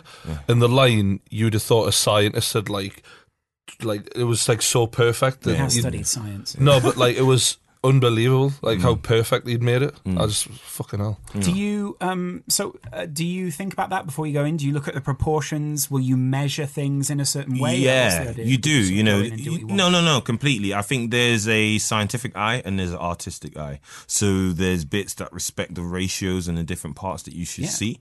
But then also there's the kind of artistic eye that takes that into, you know, a factor, but then also then looks at the person and sees what would suit that face, you know. So it's a marriage between the two, and if you're able to get that right, you know, a lot of the time that's what's going to bring you success. You do seem to feel like you're a bit of an artist, don't you? You treat this like an art form, don't you? That's what I try. It's what I wanted to be. You know, I think when we were chatting on the train, you know, I literally wanted to be an artist, and then but growing up in a Nigerian household, that's not going to run. You know, Yeah. that's not You're going to gonna run. be a doctor. I have No, to I'm be not. you know, Keep up the doctor, doodling. Yeah. accountant, dentist, a lawyer, or engineer. That was my 5 choices. Which one are you gonna see boobs in? And there you go. But that was, you know, you had limited choices. So I find in a way, luckily, I found I find the it benefit funny of that both worlds. in school, when I was like 14, I had to pick subjects, but he was given like jobs to pick from. Yeah, In very his house. straight away. They were drilled, you know, there was no wavering. My dad, he was a serious guy. What about techniques? I mean, that must surely make it so that you can do more things. So, Yeah. you know, how do you learn a new technique of doing something? Like, if someone comes in for the first time, do you have a manual? Like, there must be a first time you did. Hold on a minute. I'm just thinking of him I can going, do eyes. I 2 can do seconds. eyes. It's like a Lego thing. No, but you know what I mean. There must be a time where you're like, it must be your first eye. Yeah. Trial and error. Yeah. Like- I fucked this one up. Don't worry. Your next patient, next one's half price. No, I think your training when you're going through medical school, when you're going through a doctor, that's how it's prepared for you. So you work your way up in levels of complexity of what you're doing. Most of us will do, rotations in different areas of surgery before you go on to that. So, I remember my first rotation was in general surgery. So one of the first things you did as a general surgical student, which was basic now, but back then you thought you were the bee's knees, would be an abscess. An abscess is like a boil with pus, and you would literally take a scalpel, make a cut, and the pus comes out. But you thought you were the greatest thing ever, because I'm doing it, man. You've done it. So satisfying done, as well, right? But I remember, it is. Oh, he pop spots all day. It's like the Dr. Pimple Popper moment. Yeah. You do it, and he did it. And then you worked your way up. So then you learned the basic skills that let you do that. So handling a scalpel, handling tissue. And then the next bit was like, controlling blood, supply. So you would cut small lesions out, and you would learn then how to close those afterwards. And then you would work your way up. Then, okay, you know how to wound manage. Let's see if you can take out an appendix. So you know the anatomy. You know already how to open a wound and handle a scalpel and handle tissue. So and you know how to control blood flow. So this should be pretty. You're using all the different bits you work. That's not the appendix. And that's it. Yeah, exactly. And then you work up, and that's how it kind of works. So really, you learning as you're doing it, and I'm guessing it's you weren't progressing. squeamish. Yeah, no. At medical school, was that fun? Did you enjoy that? Yeah, I think the Social first part- side was good as well. Social side, yeah. Medical students know how to party. Yeah. Yeah, medical students know how to party. I'm not going to say what medical school I would say to, because the dean's niece at that medical school, she knew how to party. So, but I will put that on record. But I will not say what medical school I went to. But, You can look that up though, because I did notice it was on his Twitter. So I have put my foot in it, haven't I? I should have told you that before you told the story. I waited. I think the thing is, again, it goes against the grain of what people think traditionally. People just think doctors have no lives. You're this square person, has no life. You don't enjoy things like people do. When actually, no, it's almost the opposite. You work so hard. So when you want to cut out from that and blow off steam, you do it. And you do it sometimes with people to excess. But then there's the balance that, like I said, where you are in society, so you can't. So as we were talking about now. It's like Wolf of Wall Street behind the scenes. Yeah. Is it? Quaaludes. No, but you've seen that side of it. I've seen a side. Yeah, But, way more money though. Yeah. Way more. But now, because of the shows, I think I can't really. I know if I go to a club or bar, I can't do that because you're in press TV and that people are now as watching well. you. So it's a different way. How much are you, like you say you can flick a switch and you can turn it off, but like are you looking at my face and looking at his face and going, I did that way back. Yeah. You went on our Twitters and went, No, when you guys walked in the room, Yeah. I analysed straight. Yeah. So I noticed different bits. So I noticed the chap that's moving the camera right now, that his earlobe was attached to there. Yeah, That's true as well, by the way. Yeah. Straight. So Is that something he'll have had done? Is he vain? No, Yeah? it's just. Why would someone want that done? He's got gills. It's like Waterworld. Yeah, but it's Kevin Costner. but it's Old reference, yeah. but it's just things I do. You do it subconsciously. Yeah, it's you probably look at certain things. I remember when Instagram first came out, I was like, seeing everywhere was a square. It's like, that'll make a good square. That'll make a good square. Yeah. You probably. Do you see similar with the face? Yeah, completely. What would you do to us?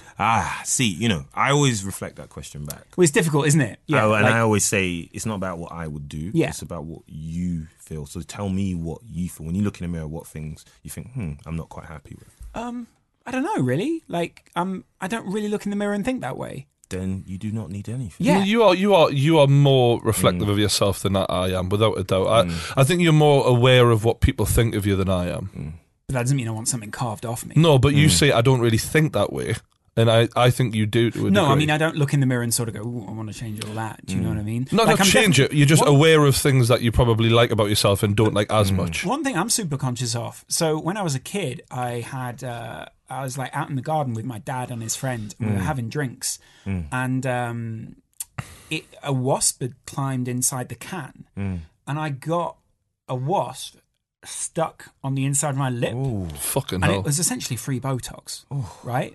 Because it like you'll Made see your top now, lip like swell. very in a very small way, it influenced that side, and this side's not as fat as that side. I have a different kind of feeling on this side of my face, so I'm sort of like conscious of where my mouth is a little bit, I guess. But that's not like, I know that people can see that. That's not something I feel insecure. I feel absolutely fine about that. But it's like, Do you feel you had the facial hair for that reason? no, like I know that if I shave, I just look fucking ridiculous. And so that's You do look a lot younger with a clean shave. do like. look a lot- I well, think well, every close man to a does clean to a degree, but you especially. yeah, but I'm definitely like conscious of that feeling. But I never think. I mean, I don't think right now. Oh well, I get the other side equaled out or something. I'd also be really worried, because my first thought when I think of any kind of surgery is, well, what if it goes wrong? Yeah. I have a few friends who had girlfriends who did those lips. They fortunately, one of the really good friends of mine broke up with her, and if you look, you're almost like, wow, you dodged a bullet, because she got something done and her lips look like. I seen a chick on Instagram like that the other day, and I'm just like, you need to fucking stop what you're doing and just Does that let go things down? relax a bit. My question is, does that go down over time, or is she always going to be stuck with The trout pout. like- Yeah, it The depends dreaded on trout pout. Yeah, it depends on what was used. So if it was something that was semi-permanent or permanent, so if she had like implants, which you can have for lips. Wow, I didn't even know that. Yeah, you can. So that would stay that way unless you had it removed. Wow. And you don't not to want to remove them, because when you remove implants in the lips, it tends to be this redundant sac that's left. Yeah. So it's not particularly good. Yeah, like when a woman has a breast implant removed, sometimes Yeah. it can be like a saggy. There's also a lot of nerve endings around there. Yeah, right? Like yeah. your face is really sensitive. It is, it that would is. make me feel really Fuck me, weird. imagine kissing her. Well, that's what I was thinking. Like, do you know? I've just thought of something. Oh, good. Have you ever done anything with women's vagina?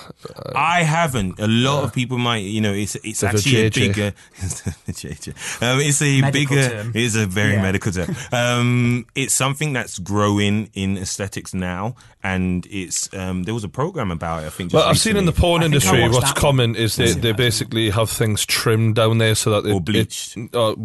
because they don't want I don't know what you'd say, bacon danglers. I don't know how else to describe it. I've just floored the whole fucking room here, every lads. But yeah, some women Wizard have sleeve. some No, women. that's even more different, though, isn't Yeah. it? That's like it's not. That's out. That's That's- inside. In and out. Some Right. women downstairs I don't know are, about that. have got a lot of meat going on. Do you know what I mean? So they're like Yeah. that sort of trimmed. That's also. I mean, that's also. I mean, I guess it's a preference, isn't it? I mean, I've seen some women down there who make me want to go vegan, honestly. No, I'm joking. I'm actually quite comfortable with it. I don't really care. And I would never Wow. say to a woman, I'd never really give a shit. I don't know, but it's obviously bothers some women enough to go and get things changed. I think some people probably get teased about it, or it is something that they sort of get. You know, they're I don't know. And again, it comes on to what we were just talking about. What made them perceive that's abnormal? And Well, it's the, I what, imagine and it's there's the this- images that yeah. they've seen. Yeah. So the images that we see on social, the things that we're pre-programmed with, we see that as what's ideal. So then we question ourselves against them. Yeah, like people talk about camel toe, those kind of things, whether that's desirable or not. And then there's a trend. I like a with that. woman with a big clit. Right. I mean, you can't really.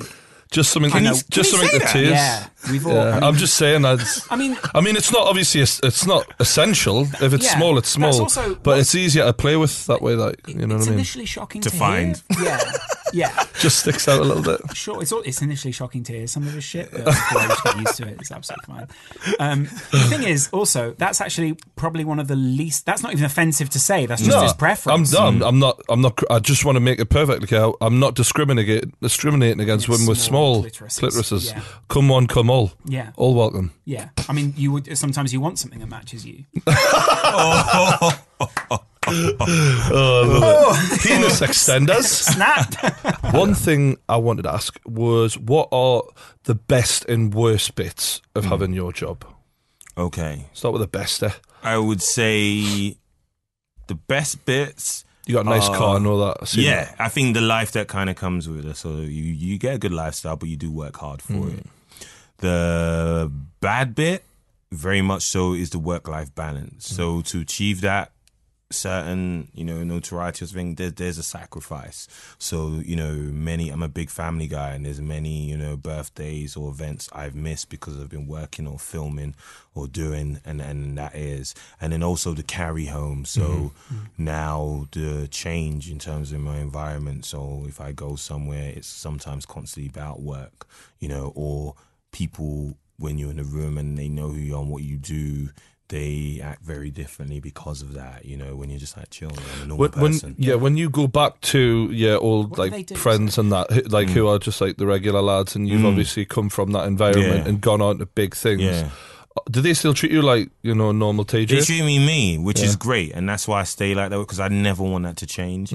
I never want, to almost, what I say is believe the hype, where you see people get lost in the industry and they forget who they were, where they came from, and we were all people, and that's why I don't like people to treat me any other way. And that's, to be fair, the biggest reason why I did this with you today. Because when we were chatting on the train, you're just a normal guy, and I was like, like I said, as a feeling, as a creative, you show me a video, I was like, that's dope, that's cool, let's do this, and I have time for that. I always will. Do you ever have like a crisis of conscience or anything? Yeah.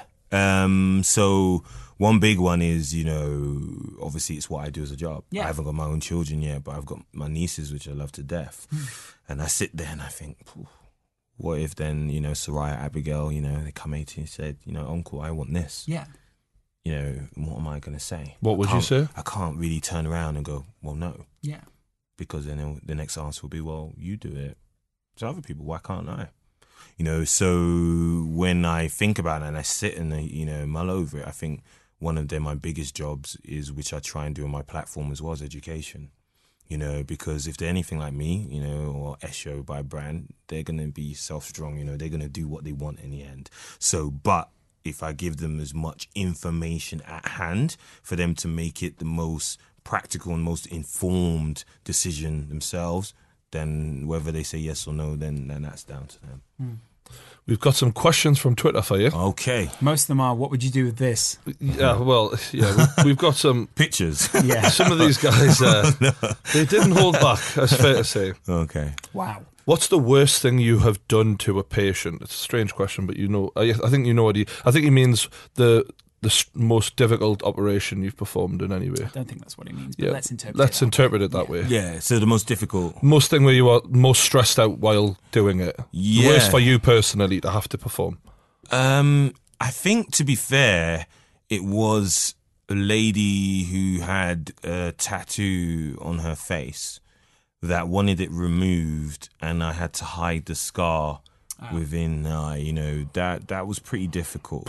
Because, the tattoo itself had really messed up the tissue around, and that had really disfigured her. So to remove that and then give her face back normal, anytime you make an incision, you're always going to have a scar. So then try and hide that scar up into the wrinkles. That was pretty hard. And that was probably one of the most difficult. That probably answers the second question we had, which is...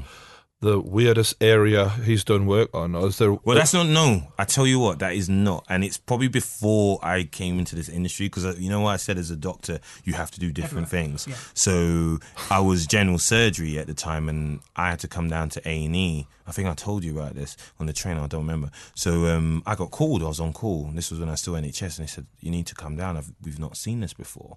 I said, well, what? I said, I can't explain to you over the phone, you need to come. So I came. I can't explain everything. So I came there, and there was a guy in the room, and he was laid on his front with his trousers down. Yeah. And I just was like... A dick had got stuck in his ass. No. So I said, what's happened? He said, I feel like something's moving around in my ass. I said, what? And he was like, there's things that are moving around in my arse, in both of my butt cheeks. Oh, fucking hell. And so I was like, okay. So I took it and look, and he had, sure enough, on each bum cheek or buttock, 4 burrow holes. Mm-hmm. And I was like, what is this? So he had been in Bolivia, and actually this guy's still quite famous guy now today. He's on Blue Peter, but I won't say his name. And Google it. Yeah, it's not been it. He was probably not in the press. So I thought, I've got to explore these burrow marks. I don't know what he is or what's going on. So I got the local anesthetic and I thought, okay, what I'm going to do is I'm going to inject some local and I'm going to try and see if I can open up these burrow marks. I injected local into the first and this thing shot out straight from the burrow, like Mark, and landed on the floor, and it was just larvae that's moving, worming in and out. And so I did it to each burrow mark, and literally they just shot out to the surface until there was 6 of these things rolling around on the floor. That's just everyone at home right now. Yeah. And essentially there were these larvae from these living bugs that in the water, what they essentially do is they bite and then they burrow and lay their eggs within the tissue of the skin, and part of their cycle is for it to grow and then rupture and burst out, and that's what happens. So he's quite lucky, really, that he wasn't on his face or on his back. Yeah. Really, the arse is a great place for him that time. It's a crisp prison for a borrower. No, it's like fleshy, isn't it? Perfect spot. Was he scarred? Like what? No. So those burrow marks were just healed. How do you make sure that you've got all of them out? Well, in the end, what happened was after we'd done that, he didn't feel the movement any, and then he went on to tropical disease ward for that, and they did an MRI scan. Okay, just to see. Yeah. We've got a question, not for your surgeries, but just surgeries in general, I think. How often do tit surgeries go wrong? Statistically rare. You know, and probably statistics vary from place where you're getting it. And that's, again, how do you define wrong? You know, there's many things, you know, that can happen as a form of surgery. Infection, bleeding, you know, reaction to implant, asymmetry, you know, delayed reaction. So people form fibrous capsules or contracture. That's why sometimes you see it quite tight around here. So there's many different things that can happen, but they relatively are low. And a number of these statistics are like, you know, 1 in 100,000. They're very low. And so, but what the thing is, what tends to happen is a lot of people focus on those, and that's what makes the press. When you forget this is a £1 billion pound industry, many people get this every day with no problems. It's just the ones that do, we tend to kind of sensationalize and talk about. And also you wouldn't know most of the time. I mean, most people, they just have maybe normal breasts after that. Yeah. Most people don't go for the massive. Yeah. Do they feel real? Nah, so it depends. It depends. So breast augmentation can happen in different ways. Yeah. And you can have different implants. So you can have implants that are under the muscle, in the tissue, combination of both. Breast enlargement where we've just taken fat to use to increase it. So it depends, and in some cases it can, in some cases it doesn't. What happens? Like, I don't know, with women when they get so say a woman has a breast implant and then they get fat. Where does that fat then store itself? Do you know what I mean? Because that fat would still go to their breasts. Yeah, your fat stores yourself around your body in its subcutaneous tissue. So underneath your skin is a layer of subcutaneous fat. And generally, your body distributes this and stores this evenly, but there's areas that it favors more than others. Yeah. You're genetically predisposed for those.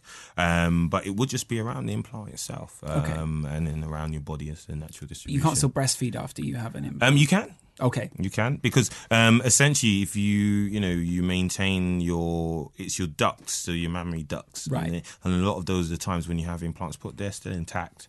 So a number of people. So you'll be good to breastfeed when the time comes. Yeah, perfect. No problem. It's just sort of details like that where you sort of think, right, what do you do at that moment? Like, what do you? That must be because that's what they're for.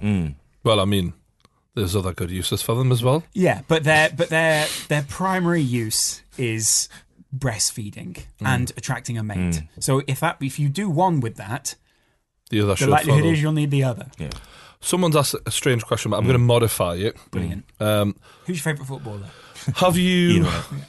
Yes. Have you seen in your time just as a regular doctor? Have you seen people die, and if so, how did that affect you? Yeah. The first person I had someone die, and I'll say die on me, was when I was in A&E. I was an A&E trainee, and I remember it well. It was this guy. He had just come back from holiday with his wife. He was in his 50s, and he just had bleeding from the bottom area. So he thought it was hemorrhoids or piles. But something wasn't quite right, we examined, couldn't feel any hemorrhoids or piles. His blood pressure was just going up and down. It didn't really quite fit. And I remember, speaking to my senior at the time, saying, I've got this chap and he's got this bleeding from his bum, but he seems well, he's smiling about it, but it's just not right. So he looked at his blood pressure was up and down. He said, you know what, you're right. Let's move him into resus. That's a more stable area. And we'll just have a look and see, and we'll arrange a scan at that time. And I remember getting called to him saying he was complaining then of abdominal pain. And within probably a minute of that, his face became white, went cold white, started shaking. I didn't know what was going on. I was quite junior back then. I called my senior, they came in. No one was really sure. Called the surgical team at that time, down. This guy's blood pressure was plummeting. Resus team were putting fluids for this chap. And then his stomach's just expanding. It's just getting bigger and bigger. And then it turned out, that this guy had an aneurysm, which is a dilated vessel thing. And what had happened, it had ruptured. And so basically his body was feeding with blood. Yeah. And essentially the reason why his blood pressure was dipping, the reason why he had the blood from the back passage wasn't typically like your hemorrhoids or your piles, was because there was a fistula. Yeah. So there was blood coming in that side. So it was a very atypical presentation, but it was over so quickly. And I remember just this guy who was laughing and joking back from on it, and all of a sudden he was dead. And his wife was in the room? His wife was outside of the room. And we had to tell her. And I remember I cried. Did you tell her? I came with my consultant because I was quite junior at that then. So, again, you learn things. You watch people, how they break bad news, and you told her. And she was obviously distressed. And I remember coming back, trying to carry on as normal, but my hand was shaking. Like I was trying to write notes, my hand was shaking, and my senior came and said, look, come. We sat down in a coffee room, and he said, look, go home. And I said, no, I'm fine. And he said, no, go home. We don't want you to make a mistake, And he said, this is not your fault. This is what happens, And I remember getting home and I remember getting really upset about it. But then, a new day comes and you have to then cut off and go on. Do you think that your senior did the right thing in the way they handled it? Big time. Helped you a lot, because I think one took the time to notice and talk, because we're human beings. We're not machines at the end of the day, and we're fragile. And when you're in that type of state, if you're upset or you're stressed, you don't look at things in a way that you normally would. So you can imagine when you've got the responsibility of people's lives. And that happening to you, you don't want that then to carry over and cause then something else to happen. Detail miss. So really the right point of that is to then do. But what happens as a doctor, as you get older and you get more senior, you recognise those things for yourself. And that's part of being a good doctor, to know how those things affect you, to step away, when to say no, and then you learn those through the process. That must be quite difficult, because obviously in your 20s you're also like just naturally quite an open person. You're quite open to experiences. Mentally you're more like a sponge. And maybe you almost have to start your doctorship at that point. First of all, because study's so long. But secondly, because you absorb so much and you go through those in order to get to the point where you can be that 50-year-old guy who's very trustable. Which is tricky. Completely. Another question. Have you done any work on any YouTubers? Yeah. We said we wouldn't talk about that. No, we didn't. You don't have to name them or anything. I'm just. They've talked about it, so they've done YouTube bits. So I'm trying to remember some names, but a lot of them tend to be beauty YouTubers. So they come in the clinic and they do it as a point in perspective. And the ones I tend to work with, not the ones that just want to do it for the sake of looking a certain way, but one they were already going to get anyway, and they're using their platform to educate. Right. Because I like that, because then through them, there's a vessel, what we talked about in education, that I'm doing it down to generation. So someone's asked, can you fix Lawrence? Just in general, not facially, just in general. Yeah. You gonna give it a good go? He's beyond, or is he's beyond help. We've got that confirmed. Arsenal or Spurs? Someone actually asked, and they didn't even know who you supported. Arsenal. There's no choice. Who was it? The first time he's been passionate all day. I get really angry about it. Like I do. Thank you. You've been an Arsenal fan all your life. You said Ian Wright. Yeah. That's. You've just met Ian Wright actually recently, haven't you? I've known Ian Wright for a lot of years now, like almost 6-7 years now. He's really are you Wenger in or Wenger out? Just so was it. Deep question. You're Wenger Deep in, answer going to be, The problem's not just with Wenger. The problem is with the board, manager, everything around it at the moment, you know, down to academy level. So you think just replacing Wenger won't solve everything at all? It's like a nose job when the person's having a heart problem. Yeah, it's like the system, you know, almost when we look at replacing a prime minister or a different thing now, and we think that something's going to change because there's a new head of government or thing, and it's the same people that pull the strings at the top. Yeah. I mean, that's just the Conservative Party. Yeah. Good luck with the NHS, Theresa. You fucking moron. You really had And you, Jeremy Cunt. Right, one final question that I like to ask everyone is, how would you like to be remembered? A normal guy who made something of himself. Nice one, mate. Thanks very much for coming on. It's been an absolute pleasure. Cheers, buddy. Thanks very much. That's a pleasure. Cheers. If you've enjoyed this video, don't forget to hit that like button. Stay subscribed to the True Geordie YouTube channel, and you can check this fella out. What's your Twitter again, mate? It's at Dr. Tijon Esho. And you're going to be on our TV screens later this year? Yeah, back in June, July, Body Fixer Series 2 on E4. Right, make sure you check that out. And if you've enjoyed this video, hit that like button, stay subscribed to the True Geordie YouTube channel, and we'll see you later.